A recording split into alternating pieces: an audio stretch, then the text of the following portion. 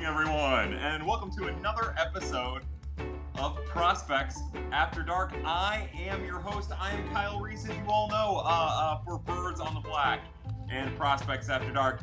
Tonight, we actually have real stuff, real things to talk about. We have real information to share and to discuss. And what's everybody want to talk about? What's everybody drinking tonight? What's on everybody's plate? Tell me. My brother Scott says, hello, bud. Scott, how are you, man? Tell me how's it going? How's it going with everybody? I notice that my thing acts up sometimes, and I need an influx of information to let me know if my thing is messing up. I'm sure that there's a that's what she said in there somewhere. What's up, Kyle? Hello, Nicole. Welcome back to Prospects After Dark. What's up with you? Look, I'm sure that I'll get particularly ranty tonight as we talk about some of the changes and some of the things that are happening with the potential Major League Baseball season. It's fun to actually talk about some stuff. Unpainted Huff says, flaming hot Cheetos and a pale ale is my sustenance. You know, I wonder how many other people are basically living on flaming hot Cheetos and pale ales at this point. And if not just flaming hot Cheetos and pale ale, like I wonder how many people are just living on junk food and beer at this point. You know, I got to tell you, I went to Arby's for lunch today. True story, believe it or not. This isn't just me playing to my brand. True story, I ate at Arby's today. I had a Reuben. And it properly cleansed my soul and my bowels. But I was sitting there, and it's right across the street from the liquor store. And the liquor store was packed. I mean, people were rolling in and out of that place, and that really warmed my heart. Of course, it's terrible. Maintain your social distance. But it also warmed my heart. We're a country full of drunks. Saluki fan said, Kraft mac and cheese with Hamm's beer. Holy cow, Kraft mac and Hamm's. You talk about like bottom of the barrel booze. Hamm's is the ultimate bottom of the barrel booze. But you know what? I'm all about drinking it. Our good friend Jeff Niehaus says booze and then the little rattly thing, the clinky glass thing. Yeah. Cheers to you, Jeff Niehaus. You're amazing. Victoria, hello. Welcome, Victoria. Johnny G says, I've been drinking alone for years preparing for this moment. It's funny, you know, I see on Twitter that people will say like, day 7 of quarantine and it's something goofier. Day 10 of quarantine and it's something goofy.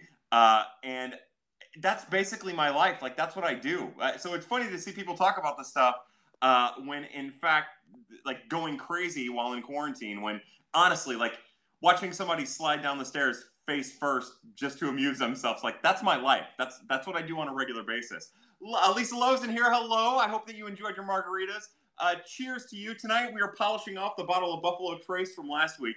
True story, family. I got super drunk last week. Like, that's probably the most drunk I've been for Prospects After Dark in quite some time. I was hiccuping by the end of the night, if I remember correctly. I don't know for sure, but that was by far the most drunk I've been for an episode of Prospects After Dark in a very long time. We're pretty sober tonight. We're going to try to get there, but one step at a time. Nighthawk, we have 330 racks of hams. Holy cow. I guess that's how you do it in quarantine, Colorado. Good for you. Hello. Welcome to Prospects After Dark. Jeff Niehaus says Dickel again. Yeah, that George Dickel is amazing stuff. We like the rye. We like the regular. They make a good mash, too. That's good for mixing. Our good friend Stats Cards, Stats STL Cards says, Kyle, I have missed your face. Now, for those of you who might not have seen it, our good friend Stats Cards, I'm not going to use his first name unless he gives me permission to. He did some picking and some playing for us via Periscope earlier in the week. I think it was earlier in the week. Again, I'm all messed up, but it was so good. Speaking of things on Periscope that are really good, Zach Gifford, he's doing the Nerds on the Black podcast. He had John LaRue on from Viva Alberto's. You know, he had Ben Goddard on. He had Keeley on. All of those have been really good, especially this past week when he and Mr. LaRue kind of picked apart some of the all-time greatest teams and maybe some of the greatest Cardinal teams. I love that conversation. He also ranked his White Claws, which is fun. Unpainted Huff says, drinking the pale ale out of my blue Stanley Cup pint glass in honor of NHL Network playing. I love it. Yeah. So that's awesome what the NHL Network's been doing all day from 7 a.m. until currently, replaying all of the Stanley Cup Finals games. I haven't got to watch any of it. I'm at work. I wake up at 5 o'clock in the morning. I'm at work by 6. I work 6 until, fingers crossed, 3:30 every day.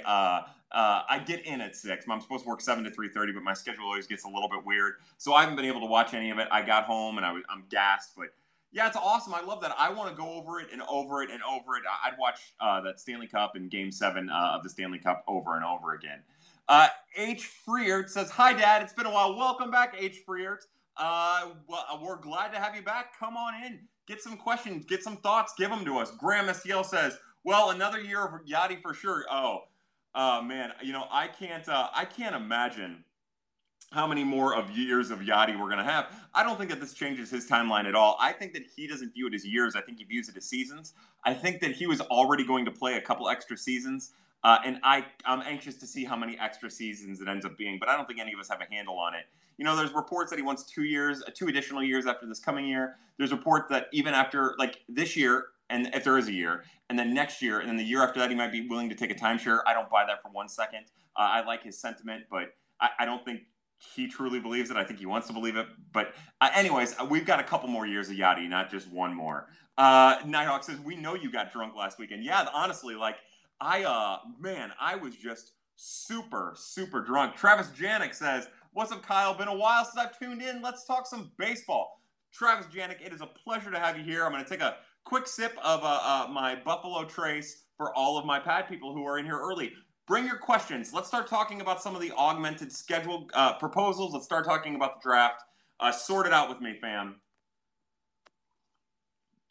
Victoria says, "You were definitely hiccuping." Spaghetti Jones says, "What up? What up, dog?" What up, Spaghetti Jones? How are you? Unpainted Huff says, "Oh, damn, my Twitter name change has now overtaken Periscope." I like that. I want to say that you were Unpainted Huff last week, too. Stats STL says, "P.S. Feel free to use my name there, buddy. Not a problem." So, Stats STL Cards is Brad. We love Brad. He's an awesome guy with good content, and he's a hell of a musician. Ron Nuttall says, "Kyle, this is great." Ron, you are a true hero. Ron and Jim Cromer over at Two Birds on a Bat do Ruffled Feathers every Tuesday, and that's a great thing, and we love that. So to all of my Two Birds on a Bat family, I raise my glass. Also to Noah Nelson that says, "Kyle."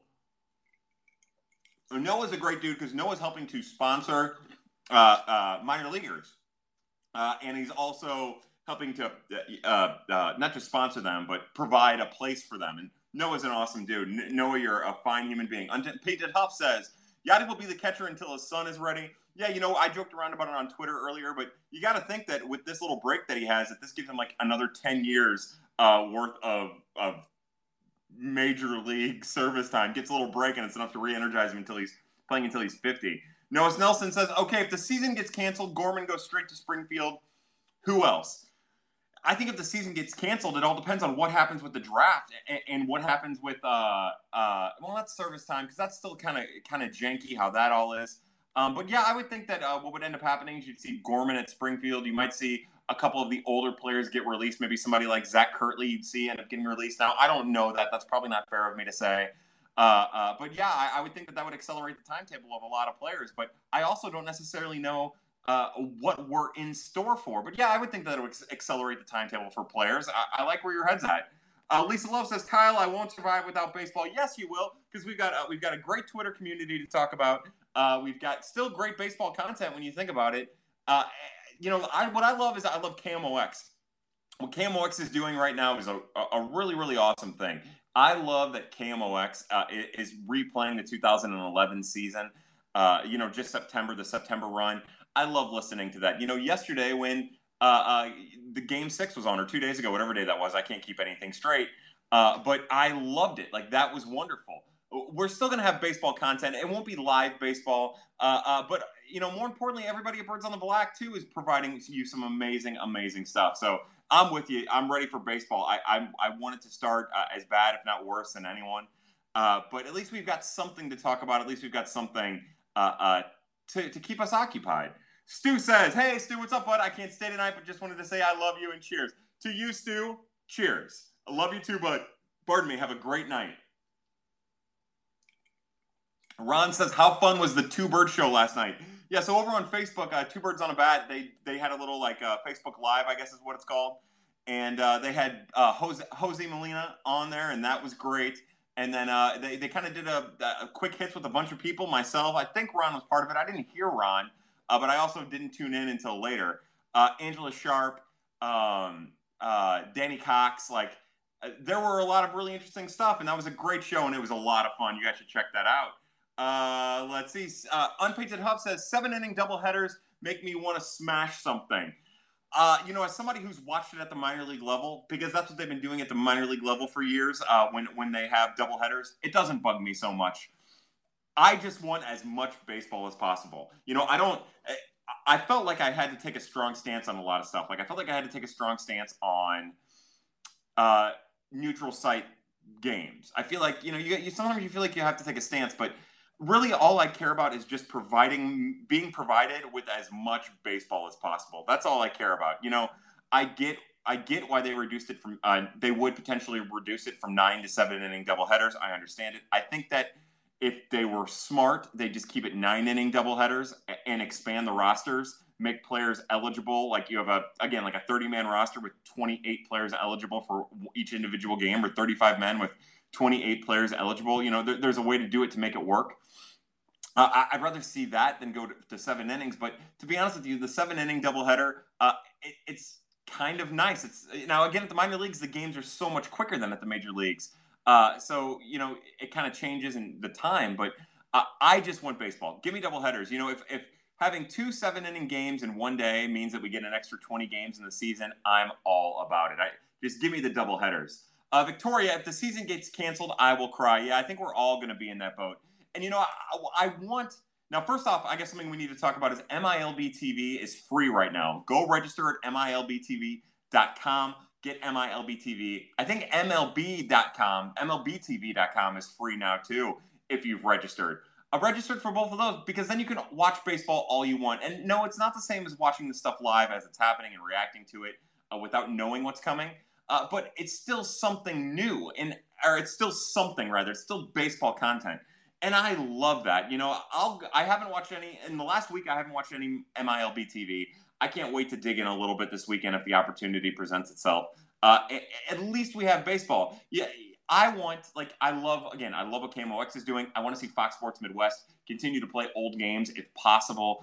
That's good. Like, we have to keep seeing that and hearing that and talking about that. And the more that happens, the better off we're all going to be during this tough time of being deprived of baseball that we would otherwise have. Let's see. Do you have a favorite minor league game of 2019 since MILB TV is giving us those games? How about this? There was a game between Dayton and now I can't remember what the affiliate is for Tampa Bay. Oh, my God. Oh, this is so embarrassing. Oh, Bowling Green. Between Dayton and Bowling Green. And it was a game between Nick Lodolo and Matthew Liberatore, and it was a great game. I checked that one out. I'm usually better about the dates. Like March 28th, or rather May 28th last year in Springfield was a good game, but I don't remember why. There was the August 4th State College game that Andre Payante pitched. That was a good game. He pitched 4 innings and was lights out. There are a multitude of games. Jeff, if you let me think about it a little bit less on the fly. I would love to be able to. I'd love to be able to provide you with that. But what I enjoy more so than anything during wintertime, fall time is here. During winter is I love just picking a random game and watching it at the minor league level. Another fun thing to do is go look at. Say you want to watch a random Johan Oviedo start. Go look at game logs through Fangraphs or Baseball Ref. And from there, just pick one start. Don't pick his best start. Don't pick his worst start. Just find some random start and watch that. Like, that's what I would recommend. I write about prospects. I talk about prospects. Find a favorite prospect that you don't know much about or that you don't have a ton of information about, and just key in on them. Find one game where they were really good and just key in on them. Start there. Somebody that you're like, man, Kyle was way too high on Junior Fernandez. Go find one of Junior Fernandez's starts. Or appearances rather, and just enjoy it. Don't just zoom to the part where Junior Fernandez comes in. Watch whoever started that game. If it was Alex Fagalde or if it was whoever the hell it ended up being, Tommy Parsons or Evan Kuczynski. Like, just tune in that way. Good Life Sean says, is it too early to do MFKs? Dale Cooper, Walter White, or Don Draper? It's never too early for a Murray Fuck Kill. I would say that you'd have to you'd have to marry Agent Cooper. You'd have to fuck Don Draper, which means you'd have to kill Walter White, because honestly, Walter White's probably going to kill you. Victoria Dryden says, what does a shortened draft mean? A shortened draft means that the amateurs get screwed. It means that less players are going to get drafted. It means that, in my opinion, it means that signees have less leverage. It means that teams and organizations will have less pressure to keep those potentially contracted affiliates around, because they can use the excuse that they don't have the players to fill those affiliated rosters. It means that depending on how many rounds it ends up being, and I guess that's something we need to talk about. Like right now, we're all assuming that next year there's going to be 5 rounds, and I think that that's a safe assumption, because the owners are going to want to save as much money as possible. But they can have no fewer than 5 rounds, so it might be 5, it might be 10, it might be 20. I think that the smart money is that it's going to be 5. You know, they might get clever and do 7 or something like that, but it won't be more than 10. I'd be willing to bet that it won't be more than 10. I can't say that's for sure, but I'd be willing to bet that it's more than 10. It means that if you're not drafted, all you can sign for is 20 grand, which is a joke. You know, up until the mid 20s, a lot of those guys in prior years were signing for $75,000 or more. You know, college seniors always got screwed. You know, I've been trying to figure it out today. All of my thoughts in regards to this topic have been, who does this benefit? Now, the guys at the top of the draft, you know, your first rounders, maybe even your second rounders, that's going to go how it was going to go. It's not going to change much. You know, one shitty thing is, every year, the slot allotment is supposed to go up 3%. It won't go up 3% this year or next year. It's stagnant from 2019, which is a real shitty thing, which also reduces some of the leverage that a player might have. Like, there's no reason to hold out this year to sign when thinking you can make more money next year if you were drafted at the same slot, which, you know, is uncommon. But there's no incentive to hold out there if that's what you decide to do.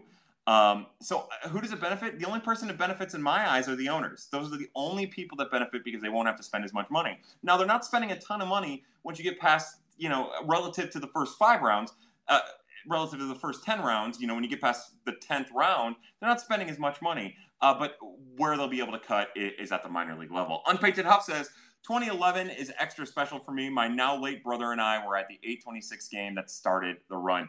Unpainted Huff, to you and your late brother, and having nostalgic moments tied with sporting events, I raise my glass. Nothing more magical than that, especially as a Cardinal fan, when you can tie those moments to an entire fan base. So to you, to your late brother, thinking about you guys even now.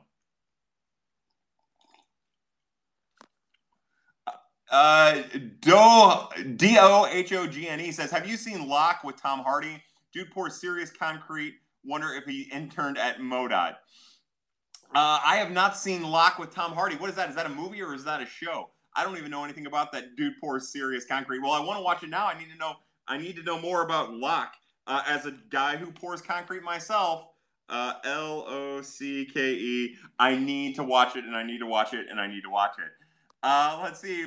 Probably Gene says, for any who want to help MILB players but live in St. Louis, what are your recommendations? The first thing that I would recommend is, you know, you can get a little bit of a swag if you just go to Birds on the Black. We have, and when I say we, I mean I'm just a part of the website. Cardinals Gifts and Terra put it all together, and it's all wonderful. But in conjunction with More Than Baseball, which is a not-for-profit organization that is trying to advocate for minor leaguers, you can get coffee mugs, a shirt, a hat, stickers, and that money goes to that foundation.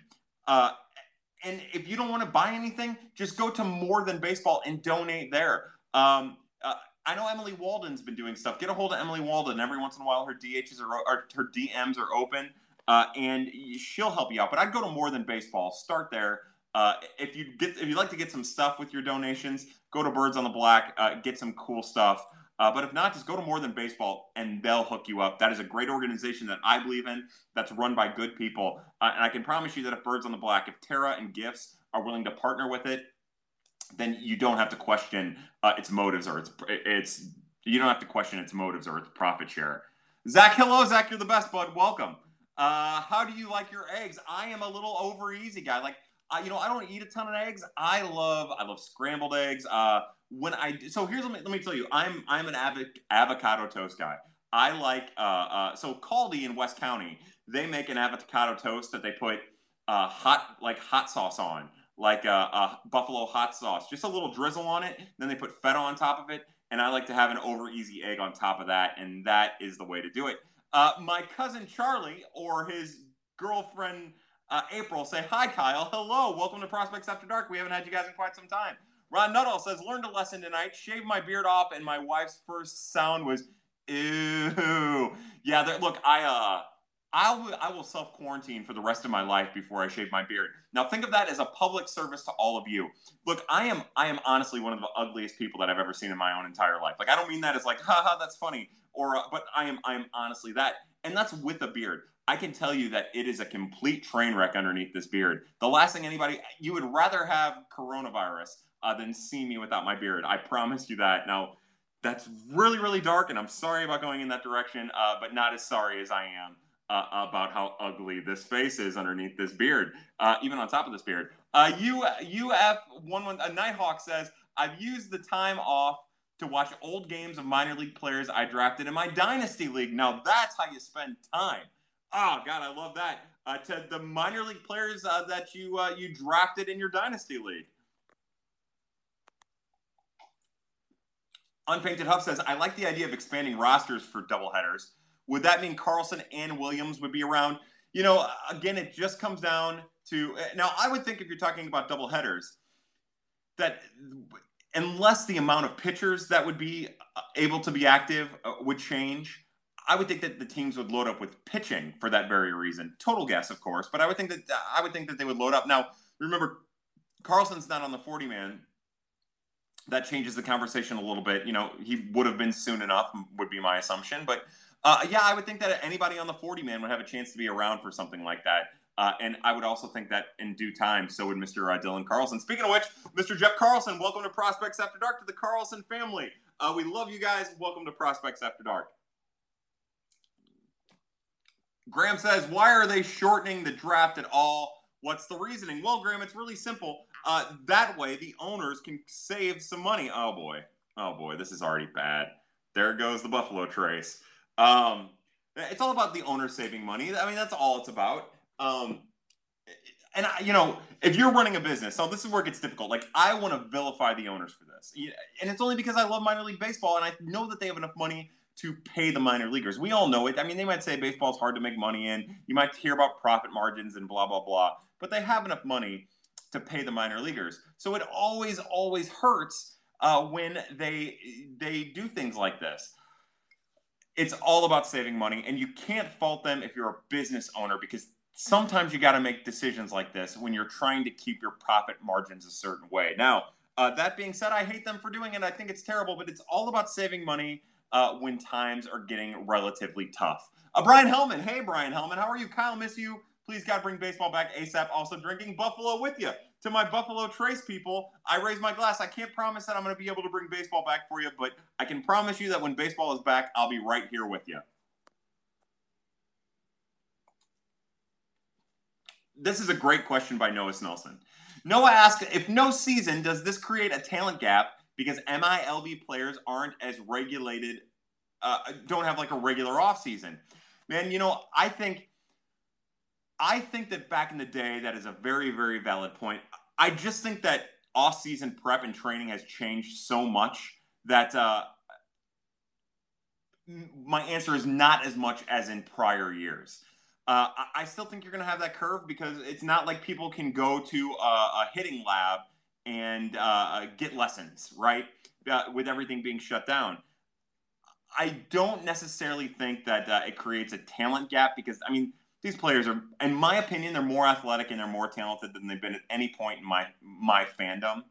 But I do think that what it does is it makes it more difficult for these players to reach their potential at an accelerated rate, if that makes any sense. But that's a really good question. Victoria Dryden says, "Thank you for answering my question, Kyle. Appreciate you, sir." Victoria, not as much as I appreciate you. Victoria, you're awesome. I'm really happy you're in here. I hope they haven't been working you to death.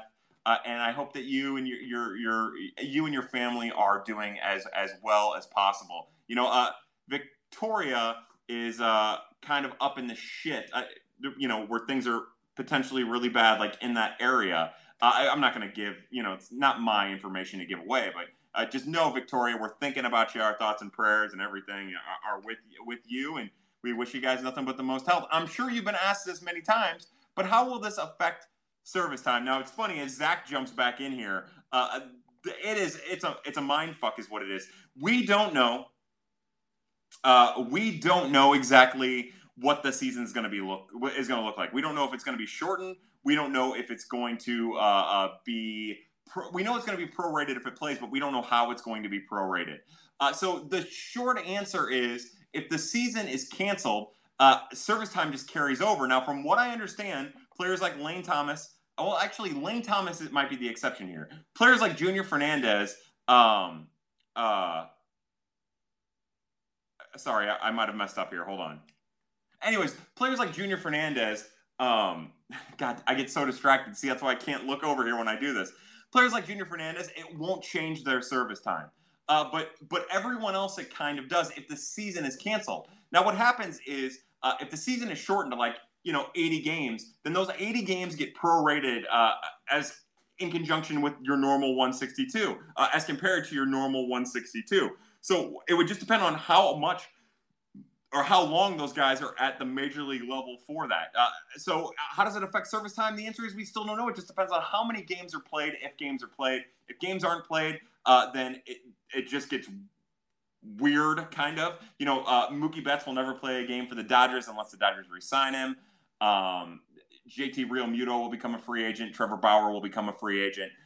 Now, I could be wrong, but guys like Junior Fernandez would not lose a year of service time because they still have their rookie eligibility. I want to double check on Lane Thomas. I told Zach earlier today that Lane Thomas would not gain a year, but now I'm not 100% sure. Now that I say it out loud, I have to go back and look. I think the difference is, since Lane Thomas, even though he doesn't have the at-bats, he's past his rookie eligibility because of active days on the roster. I think technically he goes, he jumps 1 year. So, but since Junior Fernandez didn't log, is still rookie eligible, he would maintain his rookie eligibility, thus not accruing another year of service time. In case you can't tell, the answer to your question, I'm sure you've been asked this many times, how will this affect service time, is it's a mindfuck. Service time initially is a mindfuck, but this is even more complicated. I haven't read the article. I know for Fangraphs, Eric Longenhagen wrote an article, and I know for Baseball America, JJ Bailey wrote an article, and I think Max Goldstein might have written an article for Baseball Prospectus. I haven't read any of them. I haven't at any time. Those guys are smarter than me, and I would try to check out those articles. But service time is a mess right now, is what I'll say, and I feel bad for not being able to track it down. I'm lost in my own head. See, this is where I'm at. All of this information, because it's still very much up in the air, is hard to process. Another thing Zach and I were talking about earlier is, you take somebody like Jacoby Jones for Detroit. Jacoby Jones is a Super 2 player, and that changes his service time as well. It's just so confusing. Hey, friggin' Cards! What's up, friggin' Cards? How are you, my friend? Welcome to Prospects After Dark. Noah Snelson says, how does this affect players' interactions in the future? Does this help or hurt fandom? Look, any time that you don't have baseball being played, it isn't good for fandom. Now, the one thing is, we're all kind of being held prisoner by this situation, by quarantine and lockdown. So I think that this doesn't hurt necessarily baseball and fan interaction, because we're all in the same boat here. Where it hurts is, if these minor league teams contract, it hurts those communities a great deal. And I would suspect that a lot of those communities end up rallying against Major League Baseball, and not like an act of protest, but I would imagine a lot of fans lose interest in Major League Baseball because Major League Baseball doesn't have an affiliated team still in those towns. I would imagine that, there is going to be a little mistrust between amateur players and both the players union and the owners. Amateur players, because they're not represented, are the ones who are constantly on the chopping block in these negotiations, even though Tony Clark is absolutely terrible at his job and just kind of succumbs to whatever Rob Manfred asks. It seems like, at least in my opinion, they think they got a big victory with service time, but they didn't really get anything other than a couple of concessions about service time. I would think that beyond those small towns and beyond the amateur fans and again, beyond some maybe multi-sport athletes in high school that might decide to play football or run track or tennis or golf or whatever it might be, or whatever, I would imagine that there are a lot of people who aren't particularly happy with Major League Baseball, especially if the contraction part of minor league baseball happens. And I would imagine that there's some disenchantment there. The next step in all of this is after 2021, when the collective bargaining agreement comes up. If there is a work stoppage there, then that's when things get super dicey. I would think that even this year, whether it be a shortened season or no season at all, or even a season played without fans in the stadium, I would think that oh boy, that's not good. Sorry. I would think that we're all on board for any type of baseball at all this season without any problems from like a fan base, except for those towns that might be on the chopping block for major league or minor league contraction. Zach says, if you got to host a minor leaguer, who would live in your home? Any of them. I don't care. If I had an apartment big enough, I would gladly invite that. I would appreciate that a great deal. I would. I'm a homebody. Believe it or not, I'm a bit of an introvert, and I would want somebody who wouldn't make a bunch of ruckus. Who would you want in your home more than Dylan Carlson? Honestly, he's just a great kid and he's smart and he eats and loves baseball and he's totally respectful. He was respectful to me in a way that no other player at winter warm-up was, and that was awesome. And again, tip of the cap to the Carlsons for the way they raised him and his brother Tanner. I love that family. That's the kind of person that you would want if you were going to be hosting. But I would just want somebody who was cool and respectful of my own personal space. Hey, get out of my personal space. That's a Rick and Morty thing. I'm sorry. That's who I would want. And specifically, I don't care. Yeah, that's. I know it's a weak ass answer, but that's it. Good Life Sean says, you would rather have coronavirus than see me without a beard. I promise. Lucas Fan says, what do you make of Carlson's average fly ball distance in the minors? Are we overselling his power? No. Look, the average fly ball distance in the minor leagues, ignore that.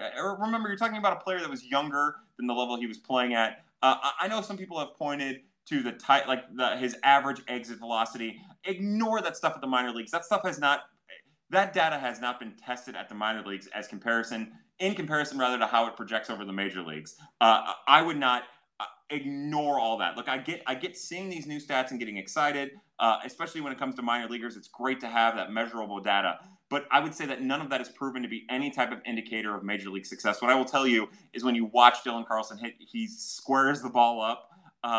And you're talking about average fly ball distance. That doesn't tell you anything, right? It doesn't tell you a damn thing. It just tells you that that's the average. As somebody who watched him play every day, I can tell you that the power is real. Now, one thing that I've stayed steady on, and it's very important that people realize this. When Brendan Schaefer asked the question earlier in the year, I wanted to, what I told people is with Dylan Carlson, think of him as Nick Markakis. Nick Markakis had some great years. Who was a great player. He still is a really good year, 14 years in major league career. He's been really amazing. Think of him kind of like Nick Markakis with a much higher upside. Nick Markakis is going to be one of the 25 greatest Baltimore Orioles in the history of the Baltimore Orioles organization when it's all said and done. What I'm getting at is average fly to ball distance doesn't mean a goddamn thing, especially at the minor leagues, because you just don't know enough. I will tell you that it's all there. With someone like Dylan Carlson, because he's been so young at these levels, and again, not everyone is Soto or Acuna, but because he's been so young at these levels, these numbers, he still hasn't, the numbers still haven't adjusted to him at those levels. So I would say that what we are overselling isn't his power. Again, I view him as, I think, again, I am very, very cautious when it comes to all prospects. Like, I try my hardest not to oversell them. And you guys know that I've been pimping Dylan Carlson for a long time. But I would suspect that maybe for a year or two, and we even say it in the write-up, but for a year or two, you're talking about a guy who might only hit 15 home runs or might, hit 19 home runs. He might have Dexter Fowler power or Jason Hayward while Hayward was with the Cardinals kind of power. But he's going to grow into it. Again, like, think Austin Meadows there. What I think we oversell the importance of power for a player like this while ignoring the tools that make him as viable of a major league option as possible. But I can promise you there's a 25 home run season in there, if not multiple 25 home run seasons. What I will tell you is what he will do on the diamond will more than make up for the time it takes him to produce that power.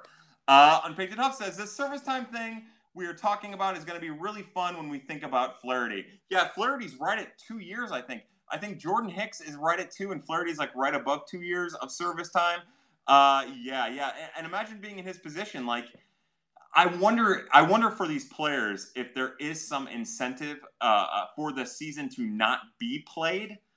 And, not all of them. They all want to play baseball too. And I don't want to make it sound like they don't want to play baseball. But I wonder for some of these players, if they can take their own personal pride out of it, if there's some incentive to kind of lose this year, to job 1 year of service time and get to free agent a little bit quicker. You just never know how a season's going to go. With pitchers, you never know if there's going to be an arm injury. Obviously Jack Flaherty wants to pitch. Obviously he wants to make a big to-do of it. Obviously he's going to be amazing if he's healthy, and he looks to be healthy. But I just wonder if there's a benefit to the pitchers, especially for something like this.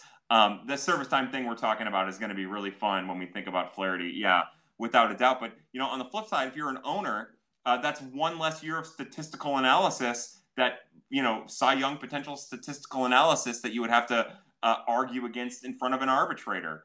So it might end up helping out owners too. I honestly don't know what to think. I think we need to see what direction Major League Baseball goes in and how arbitrators respond to this stuff. Noah Stelson says, if we lose the season and save salary, do we sign Betts, trade for Arenado, or kick the tires on Leake? And save salary? I don't think they save salary. Remember, in baseball, salaries are tied with revenue. So I don't think that you could say in any way that they're saving money. I would imagine that what every owner in baseball will tell you is that if the season is lost, that they lost money. As a matter of fact, I actually read an article by someone I trust, and I don't remember who it is, but I know that I trust them, that said that if the season ended, the only team that wouldn't operate at a loss for the year is the LA Dodgers. That every other team needs, or maybe this is what it was, I take it back. What they said was if games are played without fans, that the only team that would make money are the Dodgers. Everyone else needs the turnstile turnout. So they wouldn't save any money at all. They would actually work at a deficit. And if you think that the Cardinals are thrifty now, just wait until they're operating at a deficit. What becomes interesting is with guys like Andrew Miller, who have incentives built into their contract that are based on the amount of games pitched. Right, he needs 37 appearances in order for his vesting option to kick in. What happens there? That's something I don't have the slightest idea about. That I want to know more about. If the vesting option doesn't kick in and the Cardinals don't pick up his option and he goes to free agency, then that's $12 million right there that they get off the books, and that'd be huge to spend. And I would imagine that they would reallocate those funds. But I also know the Cardinals well enough to know that they, pitching-wise, outfield-wise, they know that they have plenty of depth, that they don't necessarily, in their view, need to dip into the free agent market. Friggin' Cards says, Kyle, pleasure seeing you, my friend. Friggin' Cards, it is an absolute pleasure to see you. Victoria says, normal work schedule, thankfully. We're all healthy as can be. Thank you for thinking about us. Again, it's my pleasure. Hey, Ronald Roberts is in here. Ronnie, baby, how are you? Seems like minor league guys got thrown under the bus while big boys got what they want. And that's why it's important to organize as a union. The difference between the major leaguers and the minor leaguers is the minor leaguers don't have organized representation. If the minor leaguers had organized representation, then they'd have an avenue for bargaining.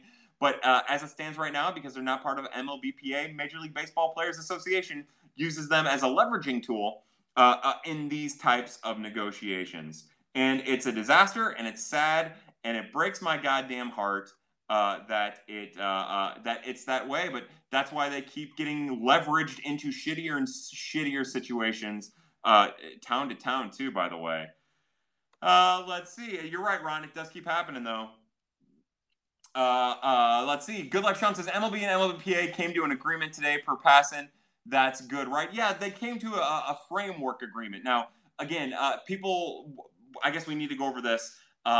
What happened was the players were given an advance on their salaries. Now, as Nightingale, and the salary, it's only, anyways, as Nightingale reported, Bob Nightingale reported, that money is only an advance, which means I have to quote unquote pay it back. Now, they don't necessarily pay it back. They pay back the advance, or they earn off the advance more than likely, is what that's about. If the season plays, they'll have prorated contracts. At the very least, next year, we'll have 5 rounds, or this coming season, rather, we'll have 5 rounds of a draft. The draft gets pushed back to no later than July 20th. The owners can decide to have more rounds if they deem it necessary. We also know that the international signing period has been pushed off to no later than mid part of January in 2021. That's another thing. Now, again, and that next year's draft is 20 rounds at least. The owners can decide to tack on more rounds if they want. Hasn't been decided yet. Probably will be 20. Just like with this year, it'll probably be 5 rounds. They do that so that they can save money while they're losing, quote unquote, losing money right now while baseball isn't being played. So yeah, they've come to a framework agreement to kind of sort out some of the nonsense. Sorry, I need water. They've kind of come to a framework agreement, but even now, nothing is settled. Gift says, I feel like Carlson would say maybe 4 words the whole duration of his stay. Yeah, look, Dylan is super respectful of the game of baseball, and I'm sure he'd be the most respectful young man in a clubhouse too. Look, the kid's built right. I don't know what else to say. Carlson crushes it, as Jeff Niehaus says. Palantano says Kobe. I don't know. It's Kobe spelled Kobie, so it's not Kobe Bryant. Viva España. I'm sorry. I wish I could help you out there. Travis Mack says, lived with a girl. She worked at a bar in Springfield, Mo, and woke up with 3 Tulsa drillers on floor. Yeah, we've all been there before. One was Tulowitzki. Yeah, I would imagine that, there are some classic stories about Dexter Fowler when he was playing for Tulsa that I don't know if are common knowledge or not. But if you ever can track those down, you should track them down because there's some crazy stories, not only about Tulo. I've heard stories about Arenado. I've heard stories about Corey Dickerson. I've heard stories about Dexter Fowler, too. Hey, Cards Jet says, what's up, Freaks and Geeks? What's up, Cards Jet? To you, I raise my glass. Holy shit, Mo's algorithm. Mose, how are you, bud? Look, I feel incredibly honored to have Mo's algorithm in here. He hasn't been in a while. He says, well, hey, been a while. Mo, I need you to make a comment about the Colton Wong jersey in the corner to bring this back to life. But to you, Mose, thank you so much for being in here. My brother on the Bow Ties and Bullshit podcast over at Two Birds on a Black. I feel honored to be a part of that with you, man. I don't say it enough. I love listening to you. It's just an honor. Cards Gift says, you see what you do is you put Carlson in the lineup, and as soon as possible, you set it and forget it. Look, I stand by my beautifully gifted article that I wrote about our number 1 prospect on the Dirty 35, Dylan Carlson. I stand by it. I don't know what else to say. I got nothing else. But go check that out. My words are terrible, but go check it out because we have that amazing set it and forget it. Yeah, just get him in the lineup. There it is. Most algorithm says who Langford. Yeah, just get him in the lineup as soon as possible. Stop screwing around with it. It's for the best. Ron Nuttall says, just got the kids to bed. Can you start all over? Yeah, gladly. Good evening, everyone, and welcome to another episode of Prospects After Dark. I'm your host. I am Kyle Reese on a Friday night. Friday, March 27th, 2020. What do you want to talk about? Look, I am disgusting. Helm Sammy says, I just want to say thank you for all the info. Most of us don't know. I gotta pee. Please go to the bathroom. Do not hold that bladder. Look, but there's one thing I know. It's that holding your bladder is as dangerous as it gets. Dohone says, and he also, by the way, thank you so much. Hold on, let me. I got it in here somewhere. Blah. Oh, when the moon hits your eye. Thank you for sending me Lock is on Netflix. Tom Hardy managing a big pour while driving. Curious if all the C6 stuff was real. I'll let you know. It says, I like Neutral Site World Series because then you can play 7 games in 7 days, more like regular season pitching. I would love to hope that that's how they would handle it, but I still think that they would take a day off. But then again, maybe it just depends on weather. Who knows? Andy Pants says, hello, sexy man. Hello, Andy Pants. Real fast, as I go to my DMs, Ben Cerruti says, Kyle, if you don't mind pimping #pinch madness a bit in pad, it'd be appreciated. We are about only 2/3 of the votes than yesterday got. So on Birds on the Black and Chill, Nicholas Childress and Ben Cerruti are putting together like a pitch bracket tournament. They picked 1.5 billion of the best pitches in I guess, Cardinal history. I don't know, to be honest with you. I've had a really busy week at work. I haven't been able to follow this the way. But go to Twitter. Check out Ben. Check out Birds on the Black. Check out Nicholas and Chill. And vote on those pitches. In each one of those brackets, on each one of those tweets, you have the video of the pitch that you're voting on. Check out those pitches. At the very least, of course, vote. But look at the gifts, because that's fun too. Andy Pants 47 says, hello, sexy man. Hello, Andy Pants. No, I also believe, and here I'll pull it up, I also believe that they wrote an article over at Birds on the Black. Could be wrong there, but I believe that they wrote an article at Birds on the Black kind of going over the pitch brackets. So feel free to take a look at that too. Cardinals Chat 18 says, did you sport your Langford jersey yesterday for opening day? No. So the Langford jersey is permanently retired. It will not go back on my back. It'll only ever hang right there. That's when he got inducted into the Cardinals Hall of Fame. That was the last time that I ever will wear that Ray Langford jersey. Yeah, so Ben 2 days ago posted the Pitch Madness 2020 bracket.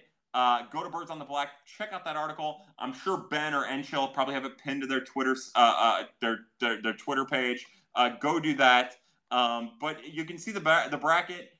You can, and then go to Twitter and you can see the gifts too. It's amazing stuff. Graham says, do the Cardinals re-sign Wainwright if there's no baseball this season? Yeah, I really don't think that this is the last year of Adam Wainwright. My guess is that they bring him back to the same contract that they're paying him now, and he goes to spring training, and we have the same conversations about him entering 2021 that we had about him entering 2020, with just a little bit more cautious optimism because he's 1 year older without having pitched. But I do think Waino comes back. I think so. On Twitter today, the Cardinals posted video of Albert's return to Busch Stadium, and that's an awesome moment. Obviously, an amazing moment. Last year when he came back as a member of the Angels. And if there's one thing that really stood out to me, other than how magical it was, and then Yachty and the fans and blah blah blah, was the camera kept panning to Waino, and Waino was ecstatic. And I think Waino, now, first off, Adam Wainwright is the greatest human being on earth. He donated $250,000 to minor leaguers through More Than Baseball, which everyone should do and everyone should check out. And again, buy the swag on Birds on the Black to get yourself some stuff and to also help out the cause. But they kept panning to Waino, and Waino was soaking in that moment. And my hope is that we get one moment like that with Adam Wainwright before he retires. He's just the greatest guy on earth, and I want nothing but the most glorious moment of celebration of his career when it's time for him to call it quits.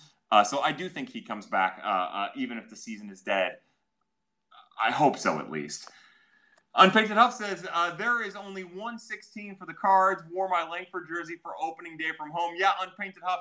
That thing was beautiful, too. Thank you for tagging me in that. And it was cool to see Will Leach like that, too. Yeah, I usually don't even notice that stuff or recognize that stuff, but I loved it, and I thought it was awesome, rather. We've had a pretty low-key tonight on Prospects After Dark, and it's actually been kind of nice. It makes it more of an intimate affair, more of a fireside chat, if you will. I just noticed that on the Pitch Madness write-up over at Birds on the Black, they used purple liberally, and that makes me happy. Also, some gold in there. I've got to find some way of incorporating gold into my Prospects After Dark or my Dirty 35 write-ups. I like that. Anyways, as we reach the end of our questions, surprisingly early on a Prospects After Dark, especially for a Friday night, I raised my glass to all of my pad people who are in here. One thing I did want to say, and hopefully he'll slide on in if he hasn't already, and I've got to scroll up to the top of my conversation with Cards Gifts. By the way, how awesome was that?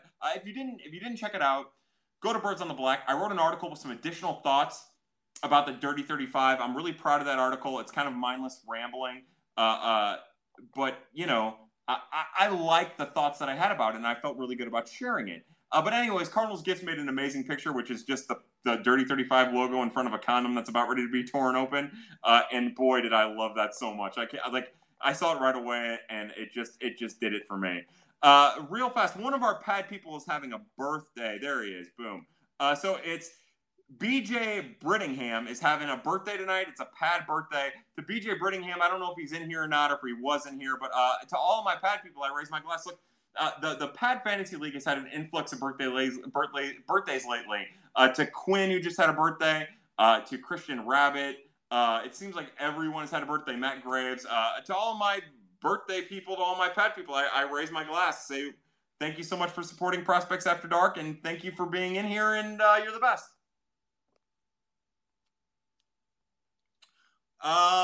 What else? Does anybody want to talk about anything? Look, we're 50 minutes into Prospects After Dark, and if it's time to shut it down, it's time to shut it down. I am a man of the people, and that's really all I know. I guess if I had to keep going, some additional thoughts that I had about the Dirty 30, or not the Dirty 35. I guess I could ramble on about the Dirty 35 if that's something that you guys would be interested in. Some additional thoughts I had. Have you watched Tiger King? I have not watched Tiger King. Yeah, I have stayed out of the whole Tiger King thing. I heard that there's some mistreatment of tigers in that, but I love animals. I eat animals, so I'm not like one of those. I'm not one of those PETA people. But if there's any type of mistreatment of animals at all, I don't like that. That really upsets me. That's really I don't really care about people. I care about animals. So that's Anna. Hello, Anna. How are you? Wow. But Anna, thank you for being a part of Prospects After Dark. I raise my glass to you. Look, if you say watch it, I will watch it. But I can't have any type of mistreatment of animals. Cards Chat 18 says best opening day memory.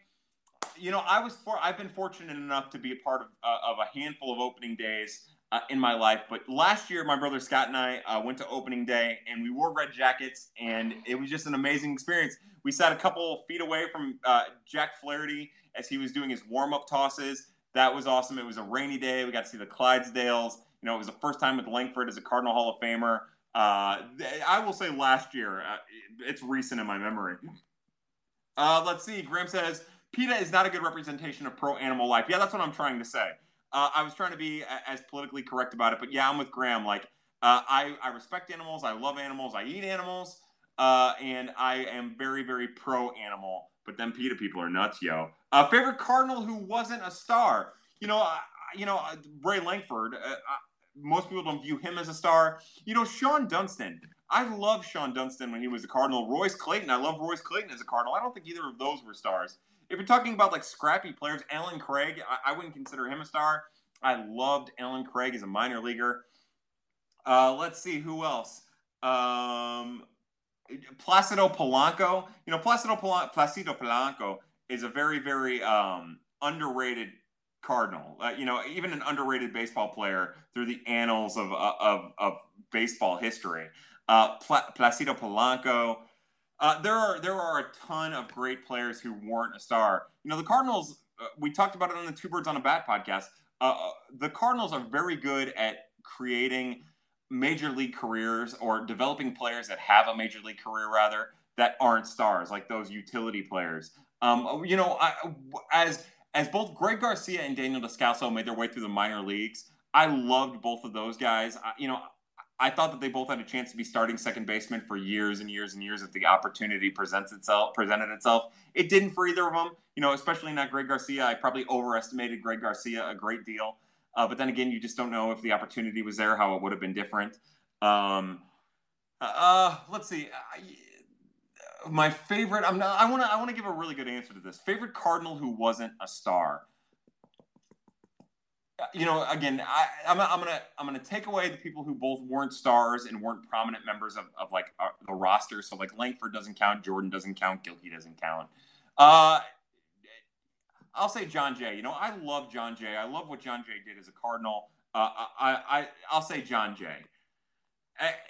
Unpainted Huff says the one card who was a short time card who you would have loved to have for his whole career, Larry Walker. Larry Walker is the easy answer to that. Larry Walker spent a year and a half-ish with the St. Louis Cardinals. And if you could have had him for his whole career, he's the one you take.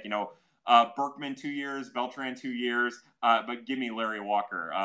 Larry Walker he should already be in the Hall of Fame. He's the first one that comes to mind. Unpainted Up. So like the thing about star, right, is Langford wasn't a star, Gilkey wasn't a star, Jordan wasn't a star. Colton Wong isn't a star. But they're everyday players, so it makes it tough. I was looking for something a little bit deeper, but yeah, look, I loved Ron Gant as a St. Louis Cardinal. Again, I love Sean Dunston, Royce Clayton, Bernard Gilkey, Brian Jordan, Ray Langford, Woody Williams. Maybe he doesn't count as a star. Ray Langford was traded for Woody Williams, so my mind immediately goes in that direction. Something like that, yeah. Todd Wellemeyer, although he was terrible. Garrett Stevenson. Then we can go into the whole conversation about the relief pitchers that were random. Larry Bigby, as we segue from relief pitchers who are completely random. I think about Ray King, and of course Ray King was part of the Larry Bigby Aaron Miles trade. So that's where my mind went there. Cards Chat says Pete Cosma all day. That's right. Papa Badbird says, "Yo, Kyle, me and baby Ozzy hanging out watching Angry Birds movie. Angry Bird is my new CB handle." I like that. To you and baby Ozzy, I raise my glass. Please enjoy the Angry Birds movie. Let's see. Raymond Herring says, "Kyle, if you had to give Yadi, Bader, and Edman speed ratings of 0 to 100, what would they get?" So as somebody who's played MLB The Show, Yadi's a 0. Edman's like an 83 or an 84, right? And Bader's like 81. If we do it on a scale from Yadi being the slowest player to, we'll just say Billy Hamilton being the fastest player, Billy Hamilton or D. Gordon, we'll just say, then I would say that Harrison Bader's a 90 and that Tommy Edman is like an 85. I think they're close with Edman, but I think that and I don't remember exactly what Harrison Bader's speed was, but I think Tyler O'Neill's like 91. I think Bader and O'Neill should have been in the same spot. Anna Ziggy says Fernando Vina, obviously. Yeah, Anna Ziggy is dead on. Fernando Vina is another one of those great. Mark Grizzolonic, man. Mark Grizzolonic time as a St. Louis Cardinal. I love Mark Grizzolonic. Ronnie Belliard. That's a great answer. Fernando Rodney. Give me Fernando Rodney as a St. Louis Cardinal. Give me Fernando Rodney and Bartolo Colon as a St. Louis Cardinal, and let's all be happy together. Unpainted Up says, Terry Pendleton was awesome when I was a little tiny kid. Yeah, Terry Pendleton is like one of those players who they predate me. And since I'm not a person that has a great, I'm not the type of baseball fan, Cardinal fan that has an intimate knowledge of the history of the Cardinals. Like, I know the big names and blah, blah, blah. But obviously I'm more interested in the future than I am in the past. I'm not here to talk about the past. I'm here to talk about the future, as Mark McGwire once said. I don't have as intimate of a knowledge of those players as I have of both the future and the present. But Terry Pendleton was beloved by Cardinals fans everywhere. So Unpainted Huff, I love that. I'm with you. Sammy Helm says, do you have a second favorite MLB team? I do not. So as all of the people in the Prospects After Dark Fantasy League will attest to, for years and years now, I've been a big fan of the White Sox. I've always liked the Baltimore Orioles. I know that's a weird thing, but I've always kind of rooted for the Baltimore Orioles when I'm not rooting for the St. Louis Cardinals. I like the Seattle Mariners too. I'm sure that stems from, Griffey and A-Rod being prominent players in baseball, being the next wave of baseball stars when I was, a preteen. I'm sure that comes from there. But I also like Seattle, and I like the Mariners. I've kind of always rooted for the Mariners, and now I'm older, and Jerry DiPoto's a maniac, and I love that. So those are two teams that come to my mind. I am a Cardinal fan, obviously. I love St. Louis Cardinals baseball, but I try my hardest to always be a baseball fan before a Cardinal fan, because I think being a baseball fan allows you to be a little bit more objective. So, I guess the best way of putting it is, I like a lot of teams. The only teams I don't like the Cubs and I don't like the Braves. For those of you who, now, again, the Cardinals-Cubs rivalry is a huge thing. It's a big deal. It's the longest, an incredibly long tradition of hatred between the two organizations. But when I was a kid and I was rolling around left field bleachers with my dad, who was an usher, the Braves fans were worse than the Cubs fans by a mile. So I actually hate the Atlanta Braves. Now, if I take my bias out of it, I look at the current Atlanta Braves team, and I like a lot of those guys a great deal. That is a good team with good people in that organization. But like, I'll never root for the Braves. I'll never root for the Cubs. If the Braves play the Cubs, like, I am torn. I don't know what to think about that because I think about my childhood and how bad those Braves fans were and how terrible they were to my father, how often my dad had to kick those guys out of the stadium. And my dad hated kicking people out of the stadium. So, I for a long time I hated the Astros, and then I liked the Astros, and now I hate the Astros again. I root for baseball. I root for good baseball every day and as often as possible. And if I had other teams that I like, I've always kind of liked the Orioles organization, and I've always kind of liked the Mariners. And to be honest with you, if it wasn't for recent memory, I'd probably be a big Giants fan. How great was Steve Klein from Derek? Derek, thank you for being here. Hey, Christian. Good evening, sir. We did a little toast to you for your birthday being a little while ago, along with our other Pad Fantasy Leaguers. How great was Steve Klein, Iowa Neck? Yeah, Steve Klein was like, Tommy Pham was like the modern day version of Steve Klein, right? A little total wild card, although Klein was crazy and Pham is just, brash, if you will. But I guess what I'm trying to say is, like, you never knew what those guys were going to say. Steve Klein flicking Tony La Russa off from the bullpen is just an incredible moment. That hat filled with pine tar, the crazy way that he would pitch. Steve Klein, the Cardinals fans are lucky that Steve Klein was a part of the organization and that he didn't tone down his craziness. Julian Tavares, we've been fortunate enough to have characters come through the organization. And, that's maybe one of the things we missed over the last couple of years. They shipped out Tommy Pham, it's been theorized that part of the reason why they shipped out Tommy Pham was because he was a character. But I love that. Like, I like a little wild card. That makes it fun to root for as a fan. When they're low, you can be low, and when they're high, you can be high, and that's fun. And it's missing, but I understand why it's missing. Like, if I'm a coach, I would not want to deal with a lot of that shit. But also, as a guy who does concrete every day, I kind of know what it's like to deal with that shit every day. So it's fun, and even when it's chaotic, it's fun. So Helm Sammy says, Klein's hat was great. Yeah, I agree. Unpainted Huff says, I love the 1 year of OK Bottenfield got us Edmonds. But remember, don't forget, and that is definitely a huge part of what. Now I'm stumbling all over myself. The Bottenfield and Adam Kennedy for Jim Edmonds trade is a fascinating trade to go back and look at. Adam Kennedy was such a highly thought of prospect. Remember, he was the Cardinals' best prospect at the time. People thought he was going to be a perennial all-star at second base. The other thing that we don't necessarily know as Cardinal fans is by that point, Jim Edmonds had already had 2 knee surgeries and has worn out his welcome as an Angel. A lot of people didn't think he'd be able to recover from the various knee surgeries he had. And that front office did not like him. That coaching staff did not like him. It was just a perfect storm. And Jimmy Ballgame being Jimmy Ballgame, it couldn't have turned out any more perfectly for the St. Louis Cardinals. So, maybe that tells us a story in there that after 1 year of kind of, of random success, along with one highly thought of prospect, if you're willing to take a chance, then you can get some pretty awesome rewards. Helm Sammy says Vince Koolman. Yeah, Vince Koolman. Although, Vince Koolman's tough too. Like, I don't view Terry Pendleton the same way that I view Vince Koolman. Again, this is just from, like, a guy who doesn't know anything about 80 eras, a Whitey era Cardinal time, Cardinal baseball, rather. Is Vince Koolman was a star on that team. Like, that's how I perceive it. I don't know if that's true or not. Like, I don't know if Terry Pendleton was or wasn't a star on that team. I just know that people in this town view Vince Koolman as a god if they're the type that watched 80s St. Louis Cardinal baseball. Graham says, in the past 10 seasons, who's the number one trade target that you really, really wanted? Troy Tulowitzki, and it isn't even close. I would love for the Cardinals to get Nolan Arenado. I would have loved for the Cardinals to have signed Luis Roberts, but it's Troy Tulowitzki. I wanted Tulowitzki to be a Cardinal so bad, so damn bad. Like, I would have loved for the Cardinals to trade all of their their best prospects for Troy Tulowitzki. That's the one that I wanted.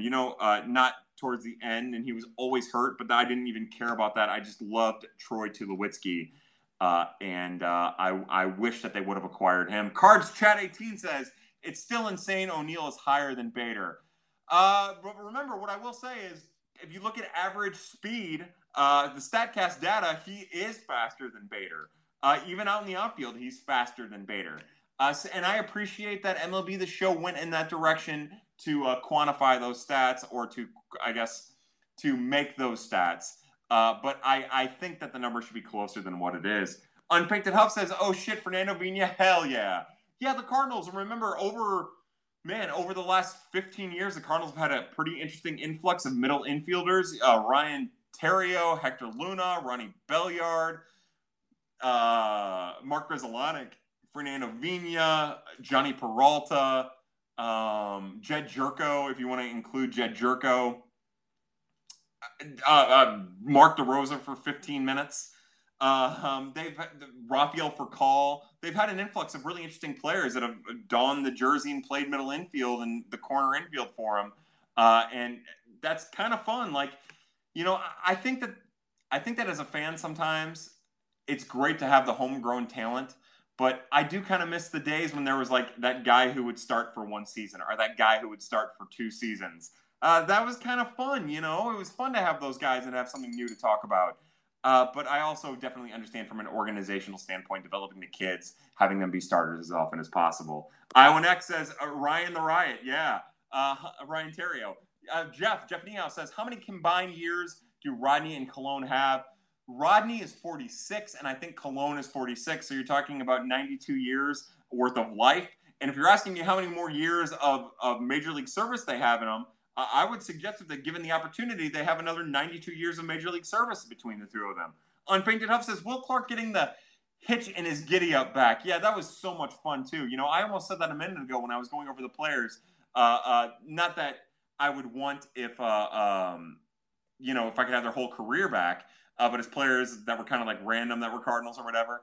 Anyways, what I'm getting at is that was a lot of fun. Will Clark to end his career as a member of the St. Louis Cardinals and to be as effective as he was in that role, it was a wonderful thing. Ryan Ludwig is another player. Ryan Ludwig was an all-star and a middle-of-the-order bat for the St. Louis Cardinals before he was traded to San Diego, and he was wonderful. There's something to be said, and part of the reason why I hero worship Tony La Russa, maybe as compared to my thoughts about Mike Matheny or Mike Shildt, is that TLR, and it was frustrating as a fan because Ryan Ludwig would hit 2 home runs and then sit the next day. But TLR had this amazing ability to get a player into a game based on the matchups. And even if you thought, oh, this is a lefty that Ryan Ludwig would smoke, if the numbers that they had at their hands didn't dictate that, Ryan Ludwig would just sit. And it was frustrating as a fan, but it was the right thing to do as a manager. And I guess all of this is the long way of getting really short and saying that Tony La Russa was the best manager. No one was ever better at let me start over. No one was ever better than Tony La Russa at putting his players in a position to be successful. And that's just what Tony did. And it was frustrating as fuck as a fan. But that's why Tony's one of the best of all time. Papa Badbird says, why does no one ever talk about Troy Glaus? Ankiel from center field twice. Someone had to catch it. At the time, the Scott Rowland for Troy Glaus trade, I loved that. And that first season before Troy Glaus got hurt in that second season was great. The 2 lasting memories I have of Troy Glaus, other than having one amazing offensive season, of course, was Troy Glaus putting that phantom tag. Rick Ankiel throws the ball from deep dead center field in Colorado. Glaus is just standing there, pretends like nothing's happening, reaches up, tags the guy. That was wonderful. And then the other thing I think about with Troy Glaus is that dude hated striking out. Doesn't matter if he struck out swinging, doesn't matter if he struck out looking. He fucking hated it, and he did it a lot, and he was pissed every time it happened. And it was just funny to watch. He'd throw his bat. He'd be super dramatic or throw his bat, and I love that. Those are the 2 things I think about when I think about Troy Glaus as a St. Louis Cardinals, as a member of the St. Louis Cardinals. Christian says, not to mention Dipoto. Oh, God, I love Dipoto. Bring me your Dipoto talk. Cards Chat A says the Rays and A's. Yeah, I like the A's, too. I go back and forth with Billy Beane.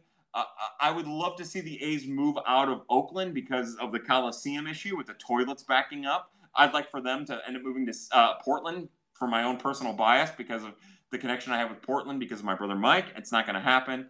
Yeah, I like the A's a lot too. Unpainted Huff says, have lived in Seattle since '03. Cool with the M's in the AL. That's it. Yeah, to my Pacific Northwesterners, I raise my glass. Andres said, I liked Tony Womack. Tony Womack is a great call. You talk about a guy who the Cardinals signed him and you didn't know what to expect and you were really excited and he outperformed how you thought he would be. He was a stabilizing force at the beginning of the lineup and outperformed, some of his career normals. And that is wonderful. Yeah, Tony Womack was a great St. Louis Cardinal for an abbreviated time. Gift says, have you ever almost died at your job? Yes, I have I swear to God, these are all, I've truly, truly, truly almost died at work at least 3 times. There was actually a time, and it's hard to explain without you knowing exactly what I do. At the time, we were working in a box culvert, and basically a box culvert is just the area underneath a bridge. And it was a 2-pronged box culvert. So there were open areas underneath this bridge. There were 3 open areas beneath the bridge with concrete foundation that was poured at like a 45-degree angle. And what we were doing is we were cleaning it out. So we were clearing out the brush, and we had a boom we had a boom which had a hook on it, and the hook had a strap, like a strap, and we would strap around logs and brush to get it out from in an effort to unclog the box culvert. Now, what happened was I was between 2 forks on so it was a big log that branched out in 2 ways. It was probably about 20 feet. No, it was probably about 15 feet long and probably about 14 inches round. And what happened was the strap that we were using broke off of the hook that we were using to lift it out from the boom truck. And the thing slid down and it took me with it. And when it hit, since the 2 forks weren't even, it hit and it flipped me. And I flew, I'm not shitting you at all. I was already about 7 feet off the ground. It flew me about 15 feet above the ground, and I literally flipped like this. They said that they counted, and they didn't because it happened so quick. But I flipped 4 times, and I landed on my side on concrete. I walked away without a scratch. But when I hit the ground, one of the guys, the guy who was in charge, I was 20 years old at the time, the guy who was in charge said, call an ambulance, he's dead. And I got right up and I was fine. That was one of them. Man, I've had so many close calls, I can't even tell you. I have, you won't be able to see it, but I have chainsaw marks on my arm. I was, again, 20 years old. I didn't know what the hell I was doing. I went to cut a limb off of a tree. I had climbed the tree to cut it, and I didn't feel comfortable making the cut, but the supervisor kept telling me over and over, oh, you'll be fine, you'll be fine. And when I went to make the cut, the chainsaw kicked, and I was wearing a glove at the time, and it threw the glove about 75 feet, and it cut my arm right here. I've got 1, 2, 3, 4, 5, 6, 7 chainsaw marks in my arm from that. Man, I've had so many close calls at work. I've never been close to being buried in concrete. Sorry, I'm like, oh, hey, Eric Thomas. Eric Thomas, buddy, I love you. I know you haven't had a chance to be in Pat in quite some time. Now, I should retweet it if I can find it. Eric Thomas tweeted it, and I'll tweet it out here in a second. But Eric Thomas's amazing dog, Beagle Radar, they're trying to win a contest because of how cute and wonderful he is through a local television station. Yeah, you have to vote for Radar. Radar is a wonderful pup. Eric Thomas is an amazing human being who I have nothing but the most admiration, love, and respect for. And they win like a recliner and some cash or some crazy shit if you vote for Radar. And I can guarantee that once you see this dog, if you haven't already seen him, you're going to want to vote for him because he is the best. He's a superhero. He's wearing a mask. And also, he's probably the best presidential candidate that you're ever going to find. Unpainted Huff says, Kuhlman had 5 straight years of 100 stolen bases, and he was so drunk after the 87 NLCS, he was a star. I love that video of him super hammered getting interviewed by Art Holiday, I think. Yeah, and if I'm not wrong, wasn't he the last player to steal 100 bases? Different era, but that's an awesome stat. He deserves it. Graham says Rafael Furcal. Andre says Tony Womack. WC Lee says, speaking of Peralta, I'll talk baseball players that dropped off the face of the earth for 400, Alex. The Cardinals have had a couple of them, right? Guys who they got maybe a year or two of success out of, and then they had to cut them loose. Mike Leake was almost one of those people, although that's a whole different situation than Johnny Peralta. Jonathan Broxton is a player we talk about a lot. Ty Wigington. Yeah, they've made some interesting choices that have worked out and also backfired at the same time. Johnny Peralta is one of them. You know, I'm going to come completely honest. I thought that Johnny Peralta was healthy, and I thought that he was due for a bust out. Would that have been 2017 season at this point? A bust out 2017 season, or would that be 2018? God, I can't keep it. 2017 season. I thought after the bad 2016 season, he was going to be ready to go and be really impressive and good. And boy, was I wrong. Cole Hamels was my number one trade target. We know, Graham. We know how much you love Cole Hamels, bud. And I love you for loving Cole Hamels that way. And you know, what's the status of him? Did he have Tommy John surgery, or did he just have arm fatigue? Is there a chance that he's going to be ready to pitch? Unfaded Huff says, weirdest short time card for me, it's Tino Martinez. Yeah, that whole thing with Tino Martinez, that guy hated St. Louis. He hated St. Louis. He hated the culture here. He hated the fans here. That guy did not like St. Louis. The weirdest short time card. It's now that, you know, truth be told, now that Tino Martinez is in my mind, I can't get him out. I can't. Julian Tavares would be one, I guess, but yeah, that honeymoon between the Cardinals and Tino Martinez was something else. Yeah, that's bad. Kyle up here pitching himself for Bruce Willis role in Unbreakable 2. Yeah, again, now that's the first one that comes to my mind of times that I almost died at work. But I can tell you, man, that we've had some close calls. One time, we were working on a really busy road here called Ladue Road off of Lindbergh, and we had an entire portion of the road shut down. And we were doing asphalt, and you use this thing called a lute, which is just it's a long stick, a long wooden stick, like a long wooden handle with a flat end that you use to level out the asphalt. And I was luting, and we had cones on the road, and this guy in this big green truck with those big ear side view mirrors, he came into the work zone, and he hit my arm. I heard the truck hit 3 cones. And I looked up, and my arm was back from straightening out the asphalt, and that dude's mirror hit me, and it spun me and put me on the ground. And that old man, I vividly remember what his face looks like, just kept rolling. And all the guys were like, "What happened to you? What was that noise?" And I was like, "That was me getting hit by a car." But that's the kind of shit that we have to deal with. Bridge T6B says, Tropical Lightning IPA for Wilmington, North Carolina Brewery. There we go. So hold on. Oh, my God. Trop Light IPA. I'm going to check it out. Hopefully they have it here in St. Louis. Look, I'm always up for beer suggestions, and I am always up for booze suggestions. Enjoy. To my people enjoying booze in any capacity, whether it be the bourbon that I'm drinking as we finish off this beautiful bottle of Buffalo Trace, or a delicious Tropical Lightning IPA from Wilmington, North Carolina Brewery, we raise our glass. MP1993 says, I'm not going to just listen to this, Kyle. I would not expect anyone to listen to it.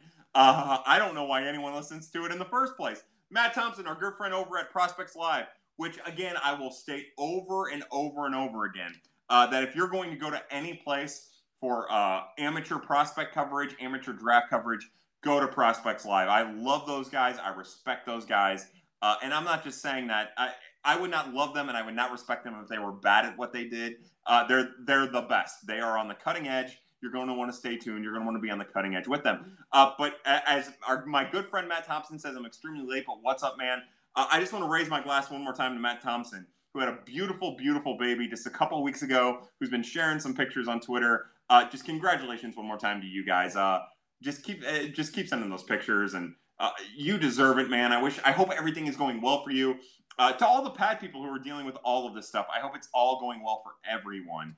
But Matt, you're a good dude, and just, thank you for having open conversation with me on Twitter and talking with me and all that stuff. I am forever grateful for you. You're an awesome dude.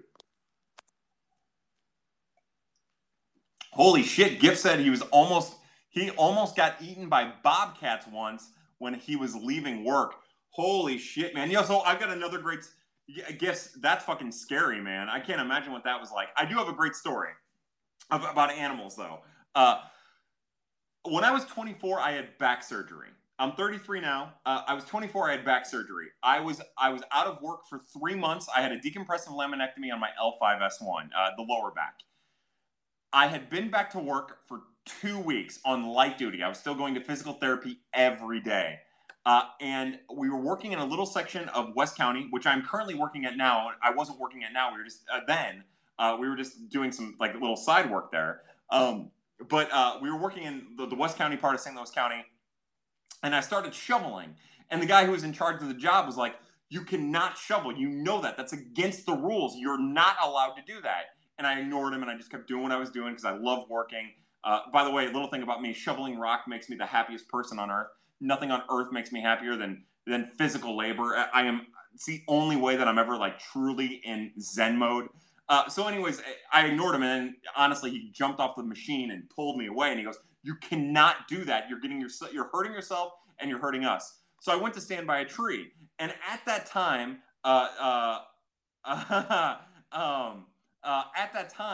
this quadriplegic came up. He had one of those like blow things on the wheelchair, and he and I guess a brother or no, I take it back. Yeah, it was his dad, I think. He and his dad came rolling around, and they came and we were just talking and chatting, and I shit you not, a deer jumped through a wooden fence and hit me from behind and pushed me forward, and then I'm not even kidding a little bit, smoked me. It was a buck. It had a small little rack, and it smoked me, and it hit me, and it felt like I'd been missile kicked, like in a wrestling move. And I was like, "What the fuck was that?" And I turned and I looked, and I shit you not, that deer did a sack dance. It went, and then booked it into the woods across the street. It was the funniest fucking thing I've ever seen in my life. It hurt like a motherfucker, and I had to do a bunch of paperwork because of it. So, it's not getting eaten by bobcats, but it's getting smoked by a deer. MP 1993 says, "You are whacked." I'm more than whacked. I'm super fucked up. Matt Thompson says, "Hamels had a shoulder thing, right?" Yeah, something like that. Ronnie Belliard. Now we're talking, Matt. Now we're talking. Khalil Green for me. Ooh, yeah, Spaghetti Jones. Now, I think it was Todd or maybe Jeff. Todd Thiessen or Jeff Niehaus. One of them sent me an article a couple weeks back. I guess a couple months back at this point. About somebody discovered that Khalil Green was still alive, and I'd love to find that again, and somebody send that to me. Freaking guard says, quote, "Call an ambulance, he's dead." Just insane. Yeah, I'm not lying. It was the first thing that I heard. Boom! I hit the ground, and the guy's name was Curtis, and Curtis said, he said, "Holy shit! Call an ambulance, he's dead." And at that point, everyone else was away from me, and I stood up, and I remember looking, and truth be told, I have a scar right here. That's the only thing I have, and it barely bled. A scar right here, and that was it. And I stood up, and I said, "I'm alive, I'm fine." And I remember Curtis going, "Holy shit, what was that?" He goes, "That thing flipped you like a rag doll." And it did. I had no control of my body or anything. It flipped me like a rag doll. Let's see. Minnesota Beers, Foster the person says, "Minnesota beers are the greatest." I'm with you. No booze, just coffee. Good for you, Victoria. I love coffee. I can't wait to start drinking it tomorrow. Unpainted Up says, "Beer suggestion. They are tap only now, but Flying Lion Brewery in Seattle." Flying Lion. I love this. Keep the booze. Flying Lion. Keep the booze suggestion coming. Way to go, family. Foster the person. "I was 30 feet away from Rick Ankiel dropping a basic fly ball in right field." Ooh, that's a rough memory. Unpainted Up says, "A good friend is head brewer at the Lion. He's a Cubs fan, but respectful." Cubs fan, but respectful. That's wonderful. Hey, there's my buddy Radar. Kyle, Jeff, and Gifts are my dogs. Radar, I am honored to be one of your dogs. If I could be a dog with any dog, it'd be you, my friend. It'd be you. Let's see. Lisa Lowe says, I guess I'm too fucked up to even watch Pad Kyle. I was really looking forward to post 9 p.m. shenanigans, and then it's just a black screen. Anybody know what's going on there? Maybe I should have X'd out of this and seen what was going on. Any minor league players you see benefiting from this break, like Elehuris Montero, for example? I think Elehuris Montero needed to get to major league action as soon as possible. I guess my only thought is players who are hurt. They're the only ones that I could see benefiting from this time away. Honestly, that's my guess. We gotta tell Lisa to try again. Try again. Yeah, the minor leaguers who are hurt, I would think that they're the ones who have the most to gain from quote unquote this break. Remember, if they're not on a roster, then they're not making money. So while minor leaguers don't have anything to make right now after April 8th because there's no policy in place, there's no language in place to pay them after April 8th, other than to get their stimulus check that we're all going to get. Anyways, like the players that are hurt are the ones that have the most to gain. I would also think that in the long term, maybe some of the players that were on the chopping block, they have a little bit to gain too. Like again, maybe someone like Zach Kirtley or Andres Luna, or as I look at my board over here, well, that's not going to help. Like maybe Nick Plummer, Bryce Denton. Maybe they have something to gain now because you're not going to have as many draftees coming in, and maybe they get another chance. Maybe that another chance buys them some time at the minor league level. Like, that's my guess. No way. The Kyle got smoked by a deer episode. That's a whole thing, man. I mean, honestly, there are probably 10 witnesses to that. We still talk about it on a regular basis. The small little rack episode. That's funny. BR Shuff says the sack dance episode. Freaking Card says unreal. Bridge T65 says more NC beer. Fanta versus Flora Brewing. Alpha versus Beta IPA. Hold on. Fanta versus Flora.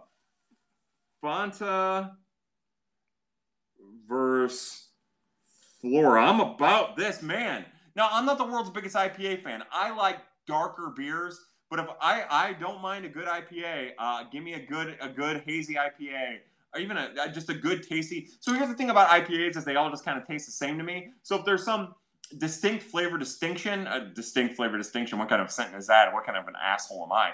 But if there's some type of a flavor that distinguishes an IPA, I'm all about it. Helm Sammy says, do you believe in Ghost Adventures? I love your energy. Yeah, I'm just trying to bring the energy. That's my life. I'm just one big ball of energy. By the way, we're going to break into bottle number 2 of Buffalo Trace. By the way, I'm kind of enjoying this little intimate adventure tonight. Thank you so much for those of you who are here.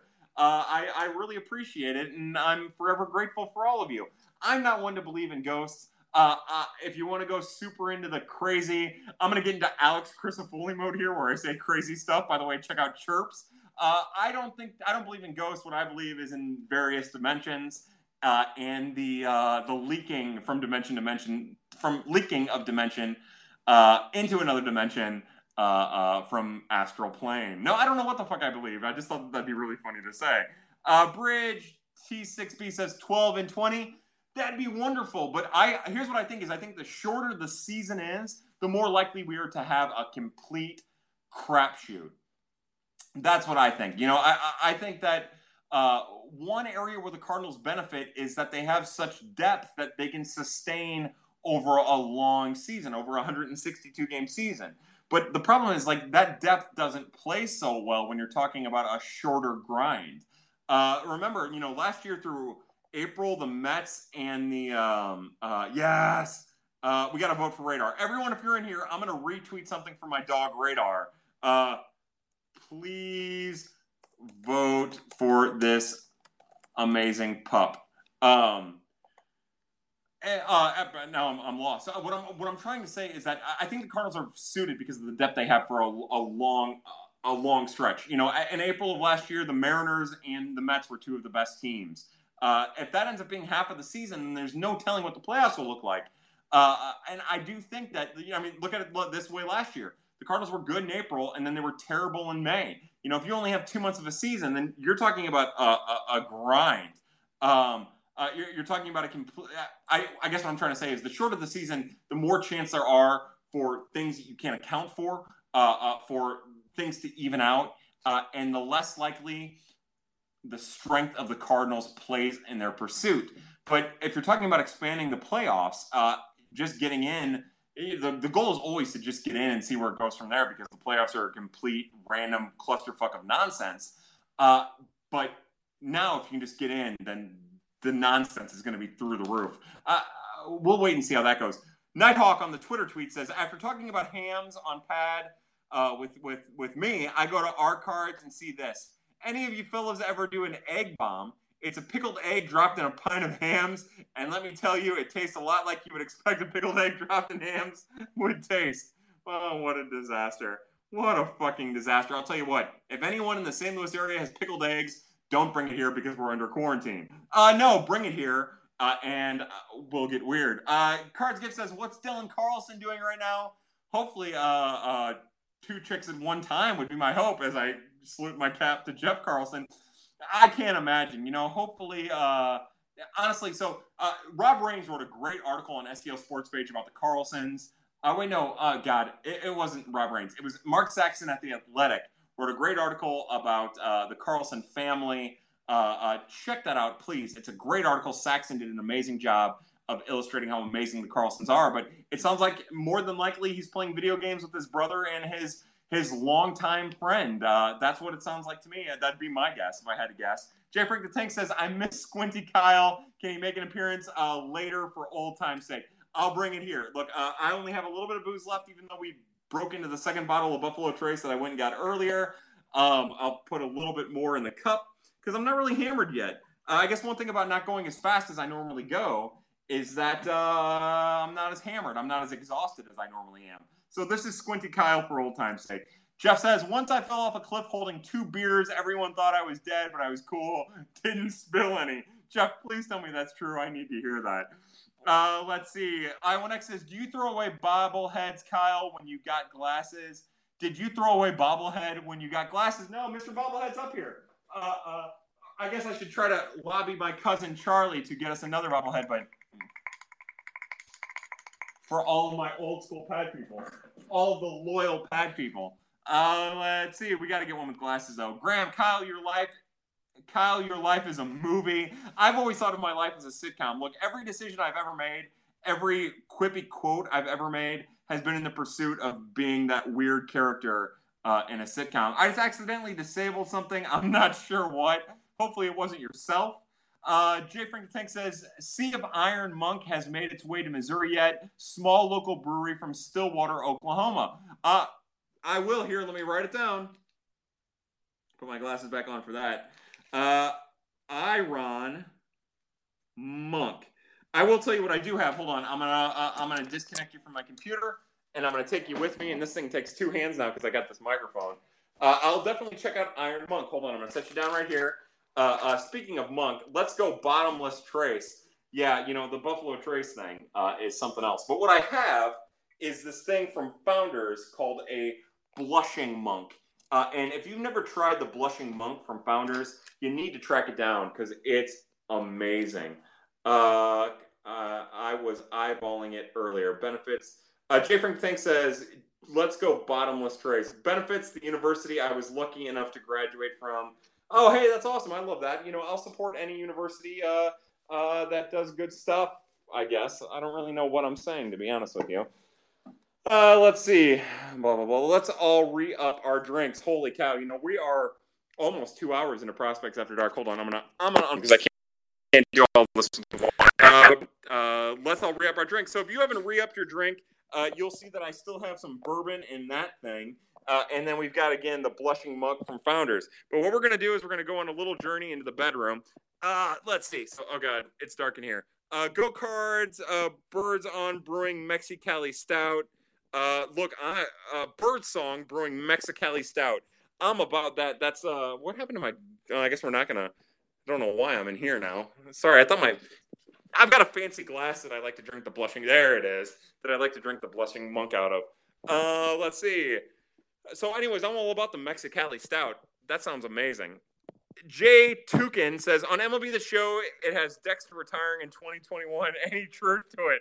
I don't know. But let me give you a little tip for MLB The Show. You'll thank me for this. If your franchise in MLB. What you're going to want to do to save a little bit of cash up front and to clear up outfield space is you're going to want to trade for Kelvin Herrera from the White Sox. You get a little bit of strength in your bullpen. So what you do is, and you also clear salary. And the only way to do that is to trade Dexter Fowler straight up for Kelvin Herrera. It clears about $7 million worth of salary, and you can play the outfielders that you want to play. Mainly adding Dylan Carlson to the 40-man and getting him in the lineup and setting it and forgetting it. Gifts is really... Oh, son of a bitch. Hold on. I don't have anything to open this bottle. Oh, my God. Oh, wine bottle opener. Thank you so much, wine bottle opener, for saving America. Oh, my God. Anyways, yeah, I am all about a good Mexicali stout. I don't think we're having a season in 2020 personally. It doesn't seem like we're going to have a season with a lot of fans. I'm with Matt Thompson there. So real fast, look at this beautiful color on this Blushing Monk. I don't know if it's doing it justice. By the way, I love Founders, the flavor at Founders. It just gets me. The Maz Agave, which is an incredible gift. You'd love that. Anyways, to Matt Thompson's point, I don't think we're having a season in 2020. I think what's going to happen is the coronavirus isn't going to go away as fast as everyone is hoping, and maybe as our president is kind of insinuating. Of course, we'll see where it all goes because no one knows. I don't care. Medical professionals don't know. We're just going to have to wait and see how that all goes. But I think what we'll see is I think owners will try very hard to get as many games in as possible. I think players will now. And I think that there's a very good chance that we're going to have a lot of games without fans in the stands. But we're going to have to wait and see. I will say that after today and some of the parameters of the agreement that is in place, I'm less optimistic than I've ever been about any type of season being played. But I'm also just kind of down on the whole agreement in the first place, and I'm sure that I'm projecting that. Heinz57 says, huge discrepancy between Whitley and Fernandez on the Dirty 35. Curious as to why. It's something we've talked about. As a matter of fact, I wrote an article at Birds on the Black that I released earlier in the week, just called the Dirty 35 Wrapping It Up. We addressed that. Again, I'll never be able to do it justice. But the deal is I fucked up. I've said it a bunch. I can't state it loud enough. Part of the mistake I made is like when you're watching the games during the season and you're writing notes, sometimes you just kind of blow off relief pitchers, even the good ones. Like you're watching him, like I'd watch Cody Whitley and be like, oh, he's fine. He's good. Like this is good. This is fine. He's going to make a major league debut. That's fine. The stats are okay. He's fine. You know, and then you watch Junior Fernandez and you see a kid who throws 100 miles an hour with a devastating slider and a devastating changeup, but with command issues, and you think, oh no, this kid's got something special. Like, and he already made a major league debut, and aside from 2 of his appearances, was absolutely lights out with that big, loud arm. And remember, he has the pedigree to go with it. He was a big-time starting pitching prospect before he had the arm injury, the arm fatigue injury that cost him an entire calendar baseball season. And then you look at Cody Whitley, and you're like, all right, he throws 96. The movement's deceptive, the motion's deceptive, and it's whatever. But as I said over and over again, at the end of the Whitley article, at the end of the Fernandez article, and in the article that I put out earlier in the week, I am wrong for the discrepancy between the two. Cody Whitley should have been somewhere between 11 and 14. Junior Fernandez should have dropped. But as I also say in that article, remember that I don't include Genesis Cabrera in the Dirty 35. He's rookie eligible. Ryan Helsley, Andrew Kisner, both of those guys are rookie eligible. So if I were to do that, Junior Fernandez would be 9th. Cody Whitley, if I had been smarter than what I actually am, would have been higher up on the list. And the discrepancy wouldn't have been as much as it was. But I firmly fess up to my fuck up with Cody Whitley.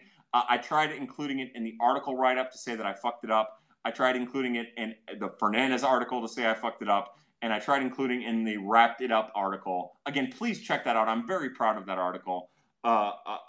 It's kind of mindless rambling, but that's what I do best. I tried enunciating as best I could the reasons why I fucked that up. But the gist is, like, why, to get into the details of it, by the way, Blushing Monk. Oh, that's so good. The reason that Fernandez is ahead of Whitley is because of the velocity and the movement. Whitley is the more polished of the two. You can tell one of them went to college and one of them didn't. And that's kind of the difference. But Fernandez stuff is just better. Although Whitley's plays better, because he commands it and because of how good and deceptive his motion is. Dirt5053 says depth could be helpful when they are playing multiple doubleheaders, though. Yeah, that's a great point, too. Yeah, that's a great point. But it just comes down to how many games are being played and what type of time frame. Bridge268 says, at Cardinals Gifts, what's up? Switching to Mezcal. Oh, I love that smoky goodness of Mezcal. Huncho Pepper says, any buzz on Griffin Roberts or is he toast? Remember some positives on him before Jazz Cabbage, which is, I guess, that cannabis. Griffin Roberts is still prospect number 13 on the Dirty 35. He had a terrible year last year. Go to Birds on the Black. Read his write-up. I am very specific about why I am still very high on him. He's a prisoner of two important things that really, really hurt him. He has one bad inning, and the problem is that bad inning usually happens early on in the start. He throws too many balls. I will say that in spring training, it looked like he cleaned up his mechanics. It looked like his changeup took a small step. His below-average changeup maybe took a step towards being average. The slider is the best pitch in the organization. And the fastball he has a four-seam and a two-seam fastball. Four-seam is better than the two-seam. He doesn't command him very well. But the gist of him is he just throws too many balls, doesn't strike out enough guys, and he needs to get better at all of that. No doubt about that, without a doubt. But yes, he missed the first 50 games of the minor league season. That's a huge thing, even though he was working out at the Cardinals complex. I am still a big believer in Griffin Roberts. It comes down to how his command continues to evolve. Again, cleaning up his mechanics was a step in the right direction to help his command. We saw some positive things at spring training out of Griffin Roberts, and we just need him to keep that up. I hate that the season isn't going to start in, 11 days or whatever, 13 days, and he's not going to start right away because I think the best thing for him would have been to get on a mound in competitive baseball as soon as possible. Bridge T6B says maximum hours a Cardinal player could reach, maximum home runs a Cardinal player could reach in St. Louis. If you're talking about a full season, I think you have a couple 30 home run hitters. I think DeYoung hits 30. I think if he plays every day, Tyler O'Neill comes close to 30. And I think Goldschmidt hits 30. If you're talking about a shortened season, a half a season, maybe a guy gets to 20. Maybe DeYoung, if he gets hot, gets to 20. But other than that, I think it just depends on how many games are played. Jimmy7633 says, hope all is well, Kyle. Stay safe. Cheers to Cardinals Nation. Cheers to Cardinals Nation. Cheers to the Birds on the Black family. And cheers to Prospects After Dark. My amazing pad people, that is. Drew Langley says, just got here, still partying. You're damn right we are still partying. We never stop partying, although we're going to stop partying soon. 4-Minute Miller says, Modelo, anyone? Yeah, look, I love a good Modelo. I love the Negro Modelo. I like Modelo. I like the El Monterey from Aldi, the knockoff Modelo. I like Corona. I like Landshark, if that's still made. I haven't seen it in a while. I like beer. I like booze, and it makes me happy. So Modelo it is. Drew Langley says, yeah, keep pouring, Big K. Cider Boys from Wisconsin. I imagine that's a cider company, and I'm about that. I like ciders. I like seltzers. I like vodka. I like gin. I like bourbon, obviously. I like Four Loko. I like delicious beers and anything good. Unpainted Huff says, blushing monk is the truth. It really, really is. Jeff says, have you had the bean flicker? It's a coffee blonde. Oh, my God. I love a coffee blonde. Schlafly has a good coffee blonde, and I can't remember the other place where I had a good coffee blonde, but I'm with you. A.K.A. Jason. George UK says, hi. Hello, George. Welcome to Prospects After Dark. Cards Gift says, no way has it been 2 hours. We're getting close, Gifts. We're getting close. J. Frank the Tank says, was this more or less of a train wreck 2 hours ago? Wait, never mind. We are in the bedroom. Yeah, look, every episode of Prospects After Dark is a train wreck. It doesn't matter at all. Jim Beam Double Oak. Jay Dizzy. Hey, what's up, Jay Dizzy? How are you, bud? Yeah, I like all of the Double Oaked is good. The Devil's Cut is good. The Black is good. Yeah, the Jim Beam makes a good product. I'm with you. I've had all of those. I love those. Unpainted Huff says, one of my favorite beers, Albino Stout at Butcher and Brewer in Cleveland. I'm running out of room here on this little piece of paper that I thought would be enough. Albino Stout. Albino Stout. I love what you love. J. Frank the Tank says, Kyle is drunk enough to need his ADHD medicine. I haven't caught a pad like this in a while. You know, truth be told, like I am, again, last week I was super hammered. I'm pretty tame tonight. Like I'm pretty low key. I am distracted. I've got a lot of things going on. My head's in 1,000 places. My boss was texting me earlier. I probably should have got off of this an hour ago. But I'm still here, and I enjoy a good beer and a good bourbon. But thank you all for still being here. Unpainted Huff says Kirk Herbstreit was saying he doubts he will have NFL and college football. Hope he's wrong. I feel like he's wrong about that. The two sports that are in the best shape to have any type of season at all are football and college football. So I understand why he feels that way, but we're not even there yet. Let's get to see what happens with hockey. Let's see what happens with NBA. Although whatever. And we'll see what happens with baseball. But the good thing about the NFL is they're in kind of a position to maybe be the first league that has a full season. We just don't know, man. No one knows. Hey, and chill. I'm going to raise my glass of Blushing Monk to you, the delicious beer by Founders. And chill, we were talking about you earlier. Check out Ben Cerruti and check out Nicholas Childress. Their amazing Pitch Madness tournament that they're doing on Twitter. You can go to Birds on the Black. There wrote an article about it. But you can also the voting happens on Twitter. Follow them on Twitter. Follow Birds on the Black on Twitter, and you can vote. Matt Thompson says bigger raw deal. Native Americans or 2020 potential draftees. Native Americans, but not by as much as it should be. Matt, that's a great question. Nick says, "Yo, Gifts, I'm about to crack myself a brewski. What are you drinking, Nick? Let us know." Freaking Cart says, "I'd be okay with games without fans as soon as they give the thumbs up, get it going." That's where I'm at too, freaking Carts. Give me as much baseball as I can watch at home. I think it only makes that moment when fans can finally go back to the stadium that much more magical, maybe even that much more meaningful. I am with you. I agree. The minute the okay is given, let's get to baseball. Nick says, "Kyle, if you were any smarter, you'd be like Sheen from that episode of Jimmy Neutron where he has mind powers and his head gets really huge." I need my head to get huge, just like these sections here. You know, the spots in my head that are indentations and that have gone flat from years of just getting beat by really, really, really, like, bludgeoned by objects. I'd like for these areas to get big. There's another spot back here and then, like, one back here. Those need to get big so that they can finally get in proportion with my extremely big head. Heinz57 says, "Thanks for the answer. Long-time listener, first-time commenter." To Heinz57, thank you for listening. But more importantly, thank you for being a part of Prospects After Dark. I feel honored and humbled that you're here. So we raise our glass of Blushing Monk to you.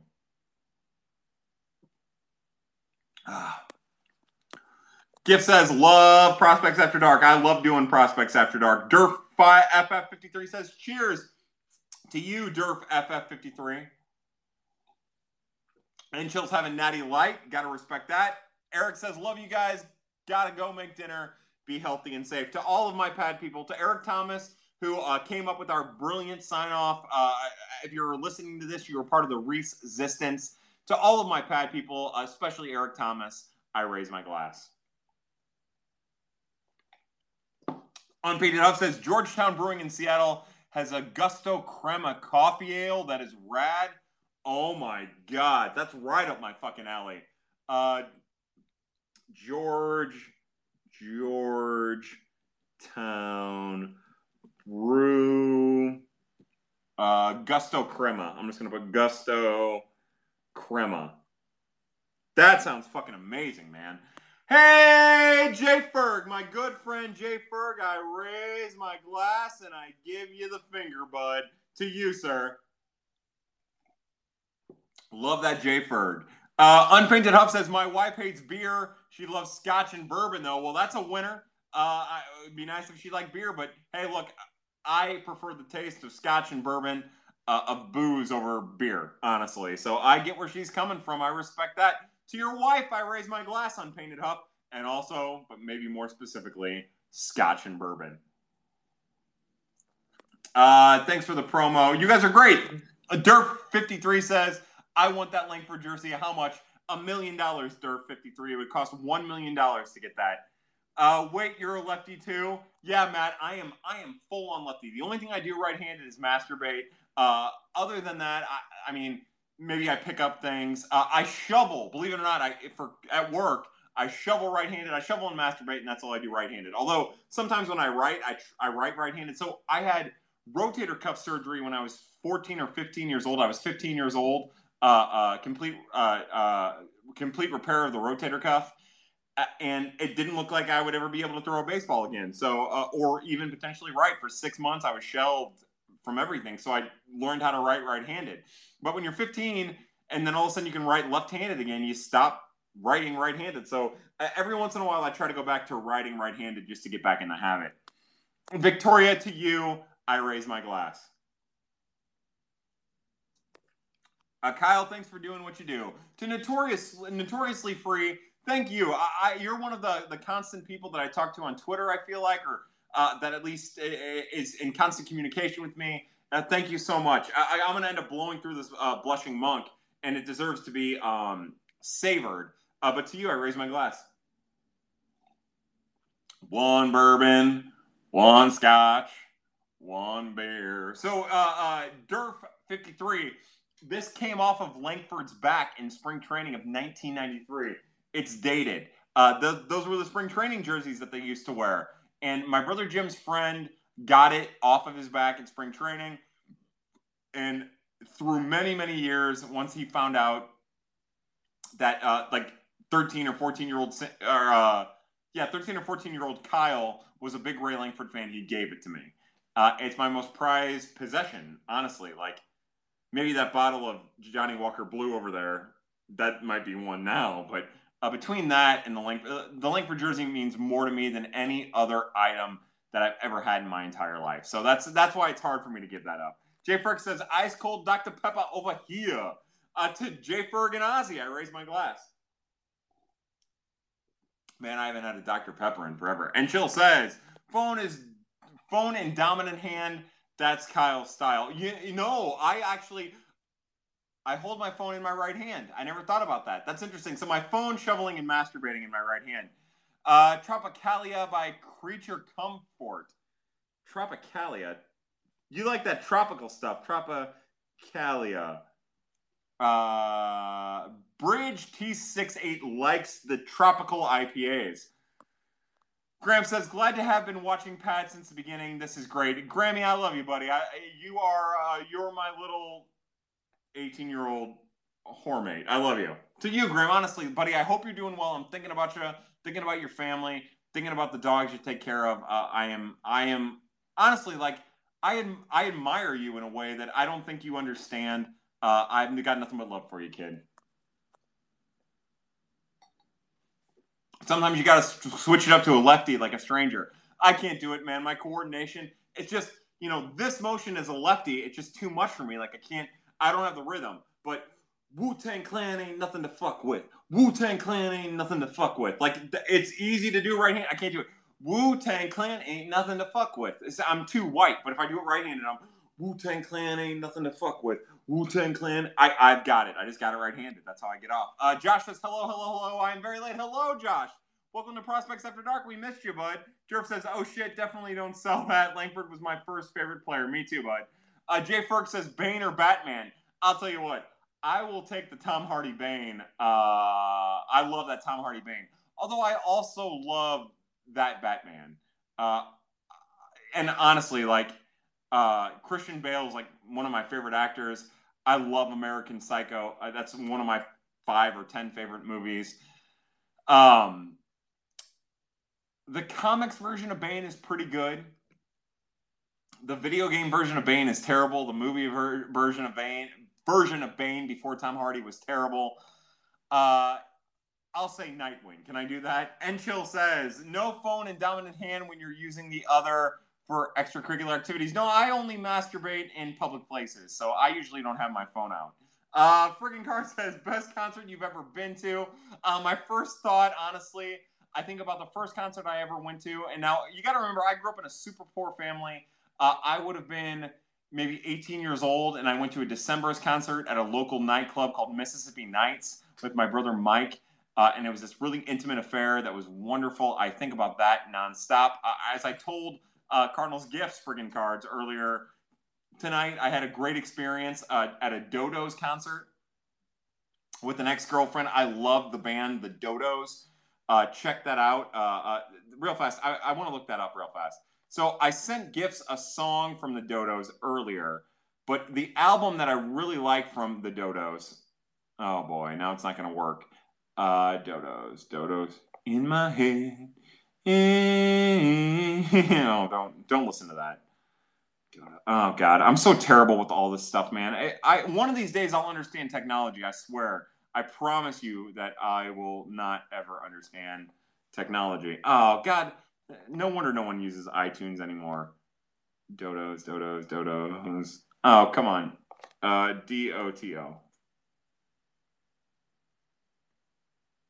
Oh, fuck. DODO. I'm an asshole. God damn it, I'm stupid. Oh, God, I quit. A carrier. No, not carrier. Hold on.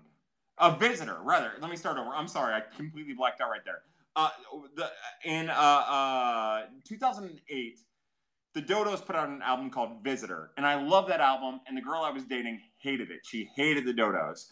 And we went to a live concert, and she became a huge fan of it. That was a great concert. I love that. But I always think about, look, everybody's best concert is their first one. I saw Tool live at the Scott Trade Center, which is now Enterprise Center. That was a great concert. James Maynard Keenan put on an amazing show.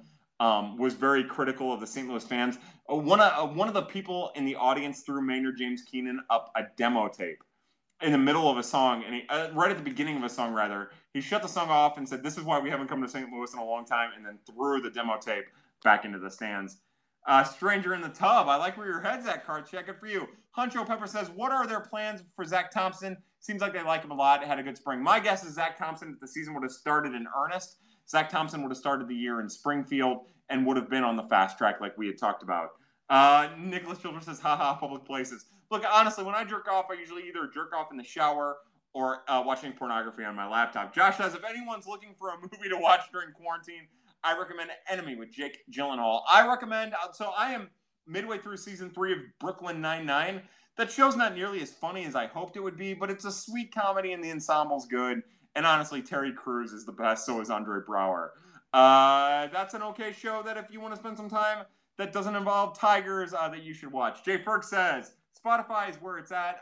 I know, man. I used to subscribe to Spotify, and now I don't. I don't know what the hell's wrong with me. And Chill says, Kyle's brain is totally full because of his prospect knowledge, so he can't use simple search engines. I can't use technology. I was trying to figure out Twitter the other night. I can't even do that. I cannot express to people enough that my experience on Twitter is different than all of yours. I don't understand how it works. I hardly look at my timeline, although I've been looking at it more. I usually just tweet something completely random that I think people will enjoy because all I care about is other people enjoying things. I just want people to be happy. That's all I fucking care about. So I'll tweet something out trying to entertain and make people smile. And then I might live in my notifications, but I can't figure out the rest of Twitter. And even my DMs are a complete weird spot for me. Technology is beyond me. You should see me try to navigate MLB The Show on my PS4. That's a whole fucking thing, too. I make jerseys now. That's all I do. Freaking Card says, Dodos. I'll check them out. D-O-D-O. Check out the Dodos. There are a lot of up-tempo stuff, and I would recommend checking out Visitor. There's another album, and I'm going to look it up, called No Color, that has Nico Case on it a lot. There's a lot of really great stuff. The song that I sent Gifts was good, and I believe Nico Case is on that, but I'm pretty sure she's on the next song on that album called Sleep. Yeah. Oh. And by the way, if you haven't checked out Nico Case, who's more of a folk musician, check out Nico Case. She's amazing. Bridge T6B says middle infielder in 2 years and outfield projection for 2020. So technically, I'll say Colton Wong and Paul DeYoung will still be your middle infield, and I'll say the outfield in 2020 is, because at that point Dexter Fowler won't be under contract, I'll say Tyler O'Neill, Dylan Carlson, and Lane Thomas. Notoriously Free says DK to Carp to Waino to Daryl Kyle to Carp to Waino to Flaherty. Drew Langley says 2020 outfielder Carlson, Thomas, and Edmund. Freaking Card says sound like a Maynard thing to do. It was awesome. I wonder when that was. That must have been in like 2000 and 2010. Everyone in that stadium was high except for me, by the way. Get a pad playlist going on Spotify. I've gotta subscribe to Spotify. I would love to do that. And I'm getting drunk, fam. Cheers to smiling. I mean that. Like, we're at the end of pad, so I can say this stuff. But like, everything I do on Twitter is to just make people happy. I'm tired of living in a contentious world where people are at each other's throats. You know, Republicans, Democrats, I see it on Twitter all day, and it makes me sad. You know, people who are so blindly Republican and people who are so blindly Democrat, blindly Cardinal fans. Let's just try to be happy. Like, whatever happened to the pursuit of happiness? And why did the pursuit of happiness become so biased and self-righteous? I hate that we live in a time of the self-righteous, and it makes me sad. And all I'm trying to say in all of this is, like, I will continue to be as humble as I possibly can because, look, I'm not so proud that my own personal wellness trumps the wellness of everyone else. And I just think that that's the best way to live. So all of this is just to say that, like, I just want people to be happy. I want awesome people, my awesome pad people who have supported me for years and years now at this point, to be really happy. I don't want to fight. I don't want to argue. I don't want to be mean-spirited. And all that stuff is going to happen. But I'm going to do everything I can to make sure that it doesn't as often as possible. And I think that's what we should aspire to. And that's my whole MO on Twitter. You know, I was talking about it with Chelsea Ladd via Twitter just a little while ago, a couple hours ago. But, like, I'm an introvert. I want to be home as often as possible. I don't want to interact with people because of the social anxiety I have, because of the introverted nature that is my personality. But at the same time, I hate seeing people upset, and I just want to see them happy, and I'll do whatever it takes to get people that way. And that's why I tweet the things I tweet. That's why I say the things I say. Because in my mind, I view those as things that might just make people happy, that might make them smile, or might make them snicker, or think, what the fuck is wrong with this guy? Which makes me laugh.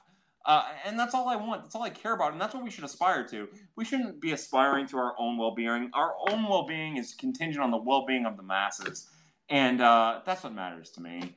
So, you know, that's all I care about. And just like Enchil says, as I raise my glass of blushing monk, cheers to smiling. And Enchil, what you and Cerruti are doing makes me smile. And I'm grateful for that. So thank you. Mr. Carl, freaking cards. The cheers to smiling episode. Enchil's on it. Someone write the speech down. I need it on a t-shirt. Sealy 2001 says, your tweets are a highlight to my day in these times, Kyle.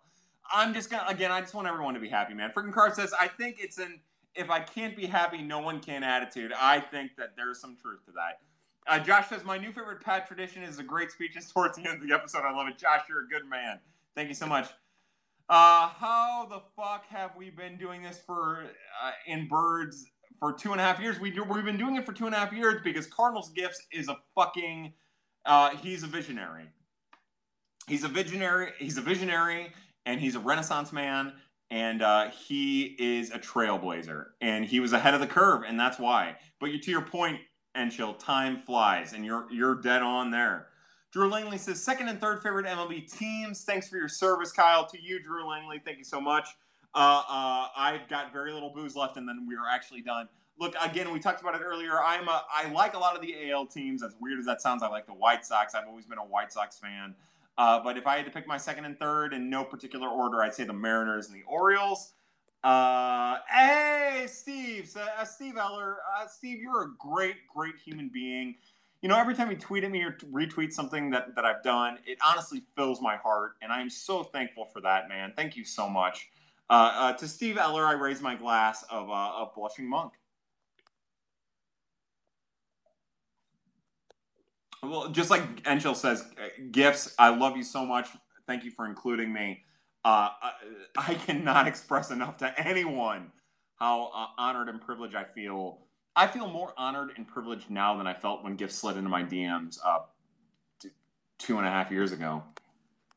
Spaghetti Jones says, eating gooey butter cake with a side of cheddar popcorn and a book.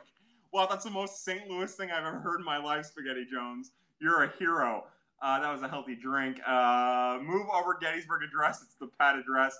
Gift rocks, I agree. Hell yeah, gifts. Tina Leroy has joined. That's got to be a sex bot. Eller Market says gifts. Who we should aspire to be. This pad are making me so happy. Good. Thank you, Angel. That means the world to me. Orioles being the former St. Louis Browns Spits. They own Sportsman's Park. Yeah, and that's after they left. That's part of the reason why it became Bush 1. Uracum says, imagine what this guy would look like without a beard. I'd look disgusting. Uracum, you don't understand. Like, my jaw looks like tofu. It is fucking bad. Like, my jawline is bad. My underbite is bad. My buck teeth are bad. Like, I'm as ugly and as terrible as it looks. You could not begin. I look like somebody like replaced my jaw and then took my jaw out and then replaced it with a smaller jaw. And it is fucking nasty underneath this beard. So you're dead on. Also, this quarantine is making me realize I have to do a homemade toasted rab night. Now we're talking, yeah.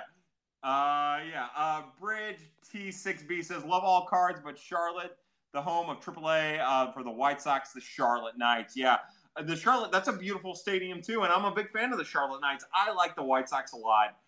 Bridge T68. All right, so I've got very little Blushing Monk, and I've got very little bourbon left. I'm going to finish off my bourbon first, and I'm going to dedicate the last of my bourbon to my Birds on the Black family.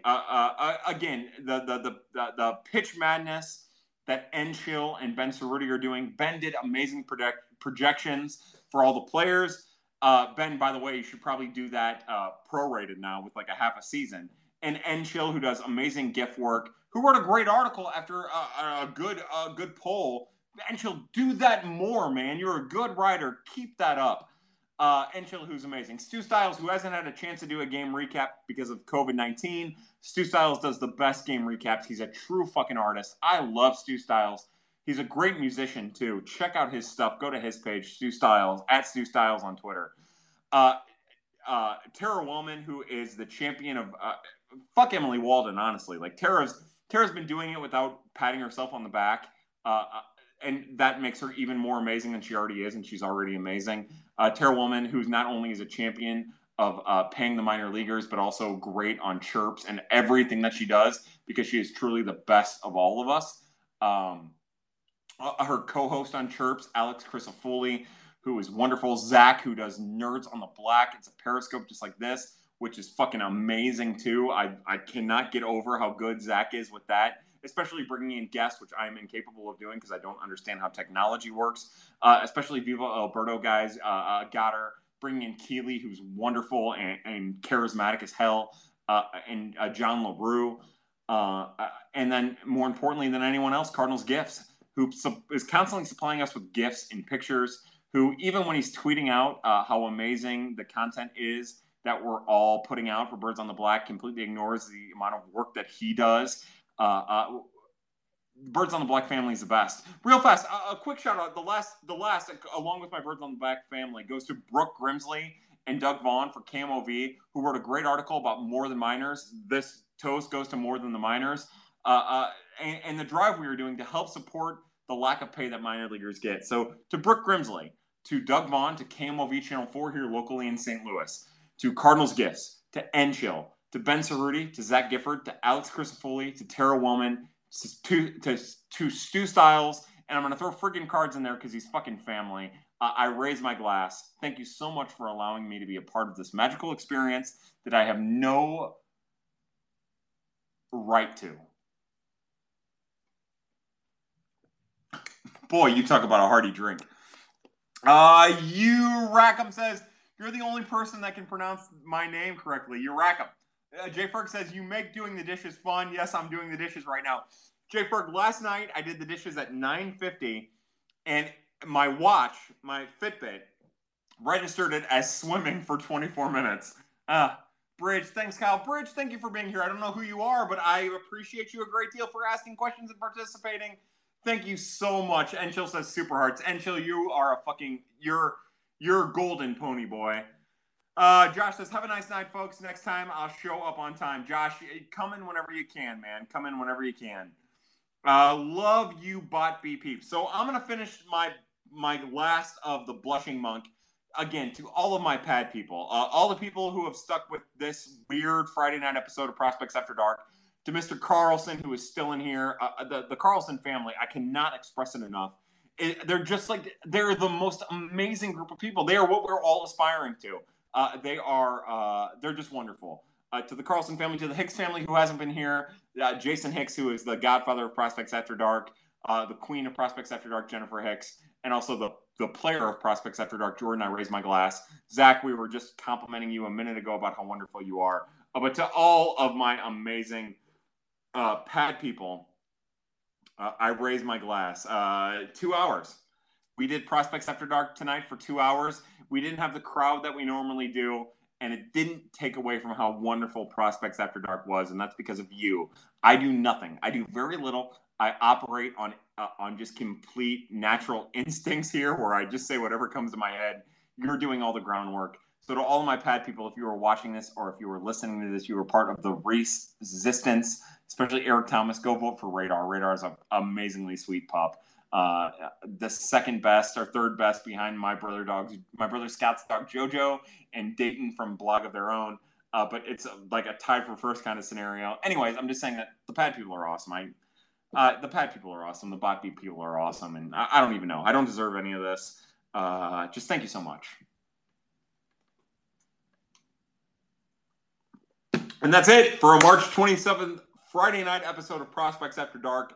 Again, if you listen to this, you're a part of the resistance.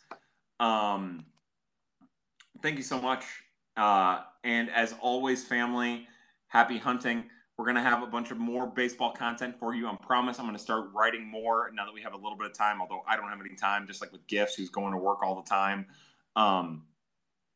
Bridge T6B says encore, encore, encore. Look, stick with Birds on the Black. We're not done. We're not going to succumb to the coronavirus. We're going to continue to pump out content because we're here for you. We are the blog of the people. Prospects After Dark, Nerds on the Black. We're the periscopes of the people, as is Chirps, the podcast of the people. So for everybody at Birds on the Black, everybody at Prospects After Dark, my brother Michael, my brother Scott, my lovely brother Jim, I love all of you guys. As Enchil says, we're just getting started. To all of my people, Mo's algorithm says, is this the longest pad of all time? Probably not, but it's probably close. To all of my family, all of my Birds on the Black people, again, thank you for being a part of the resistance. And as always, family, happy hunting.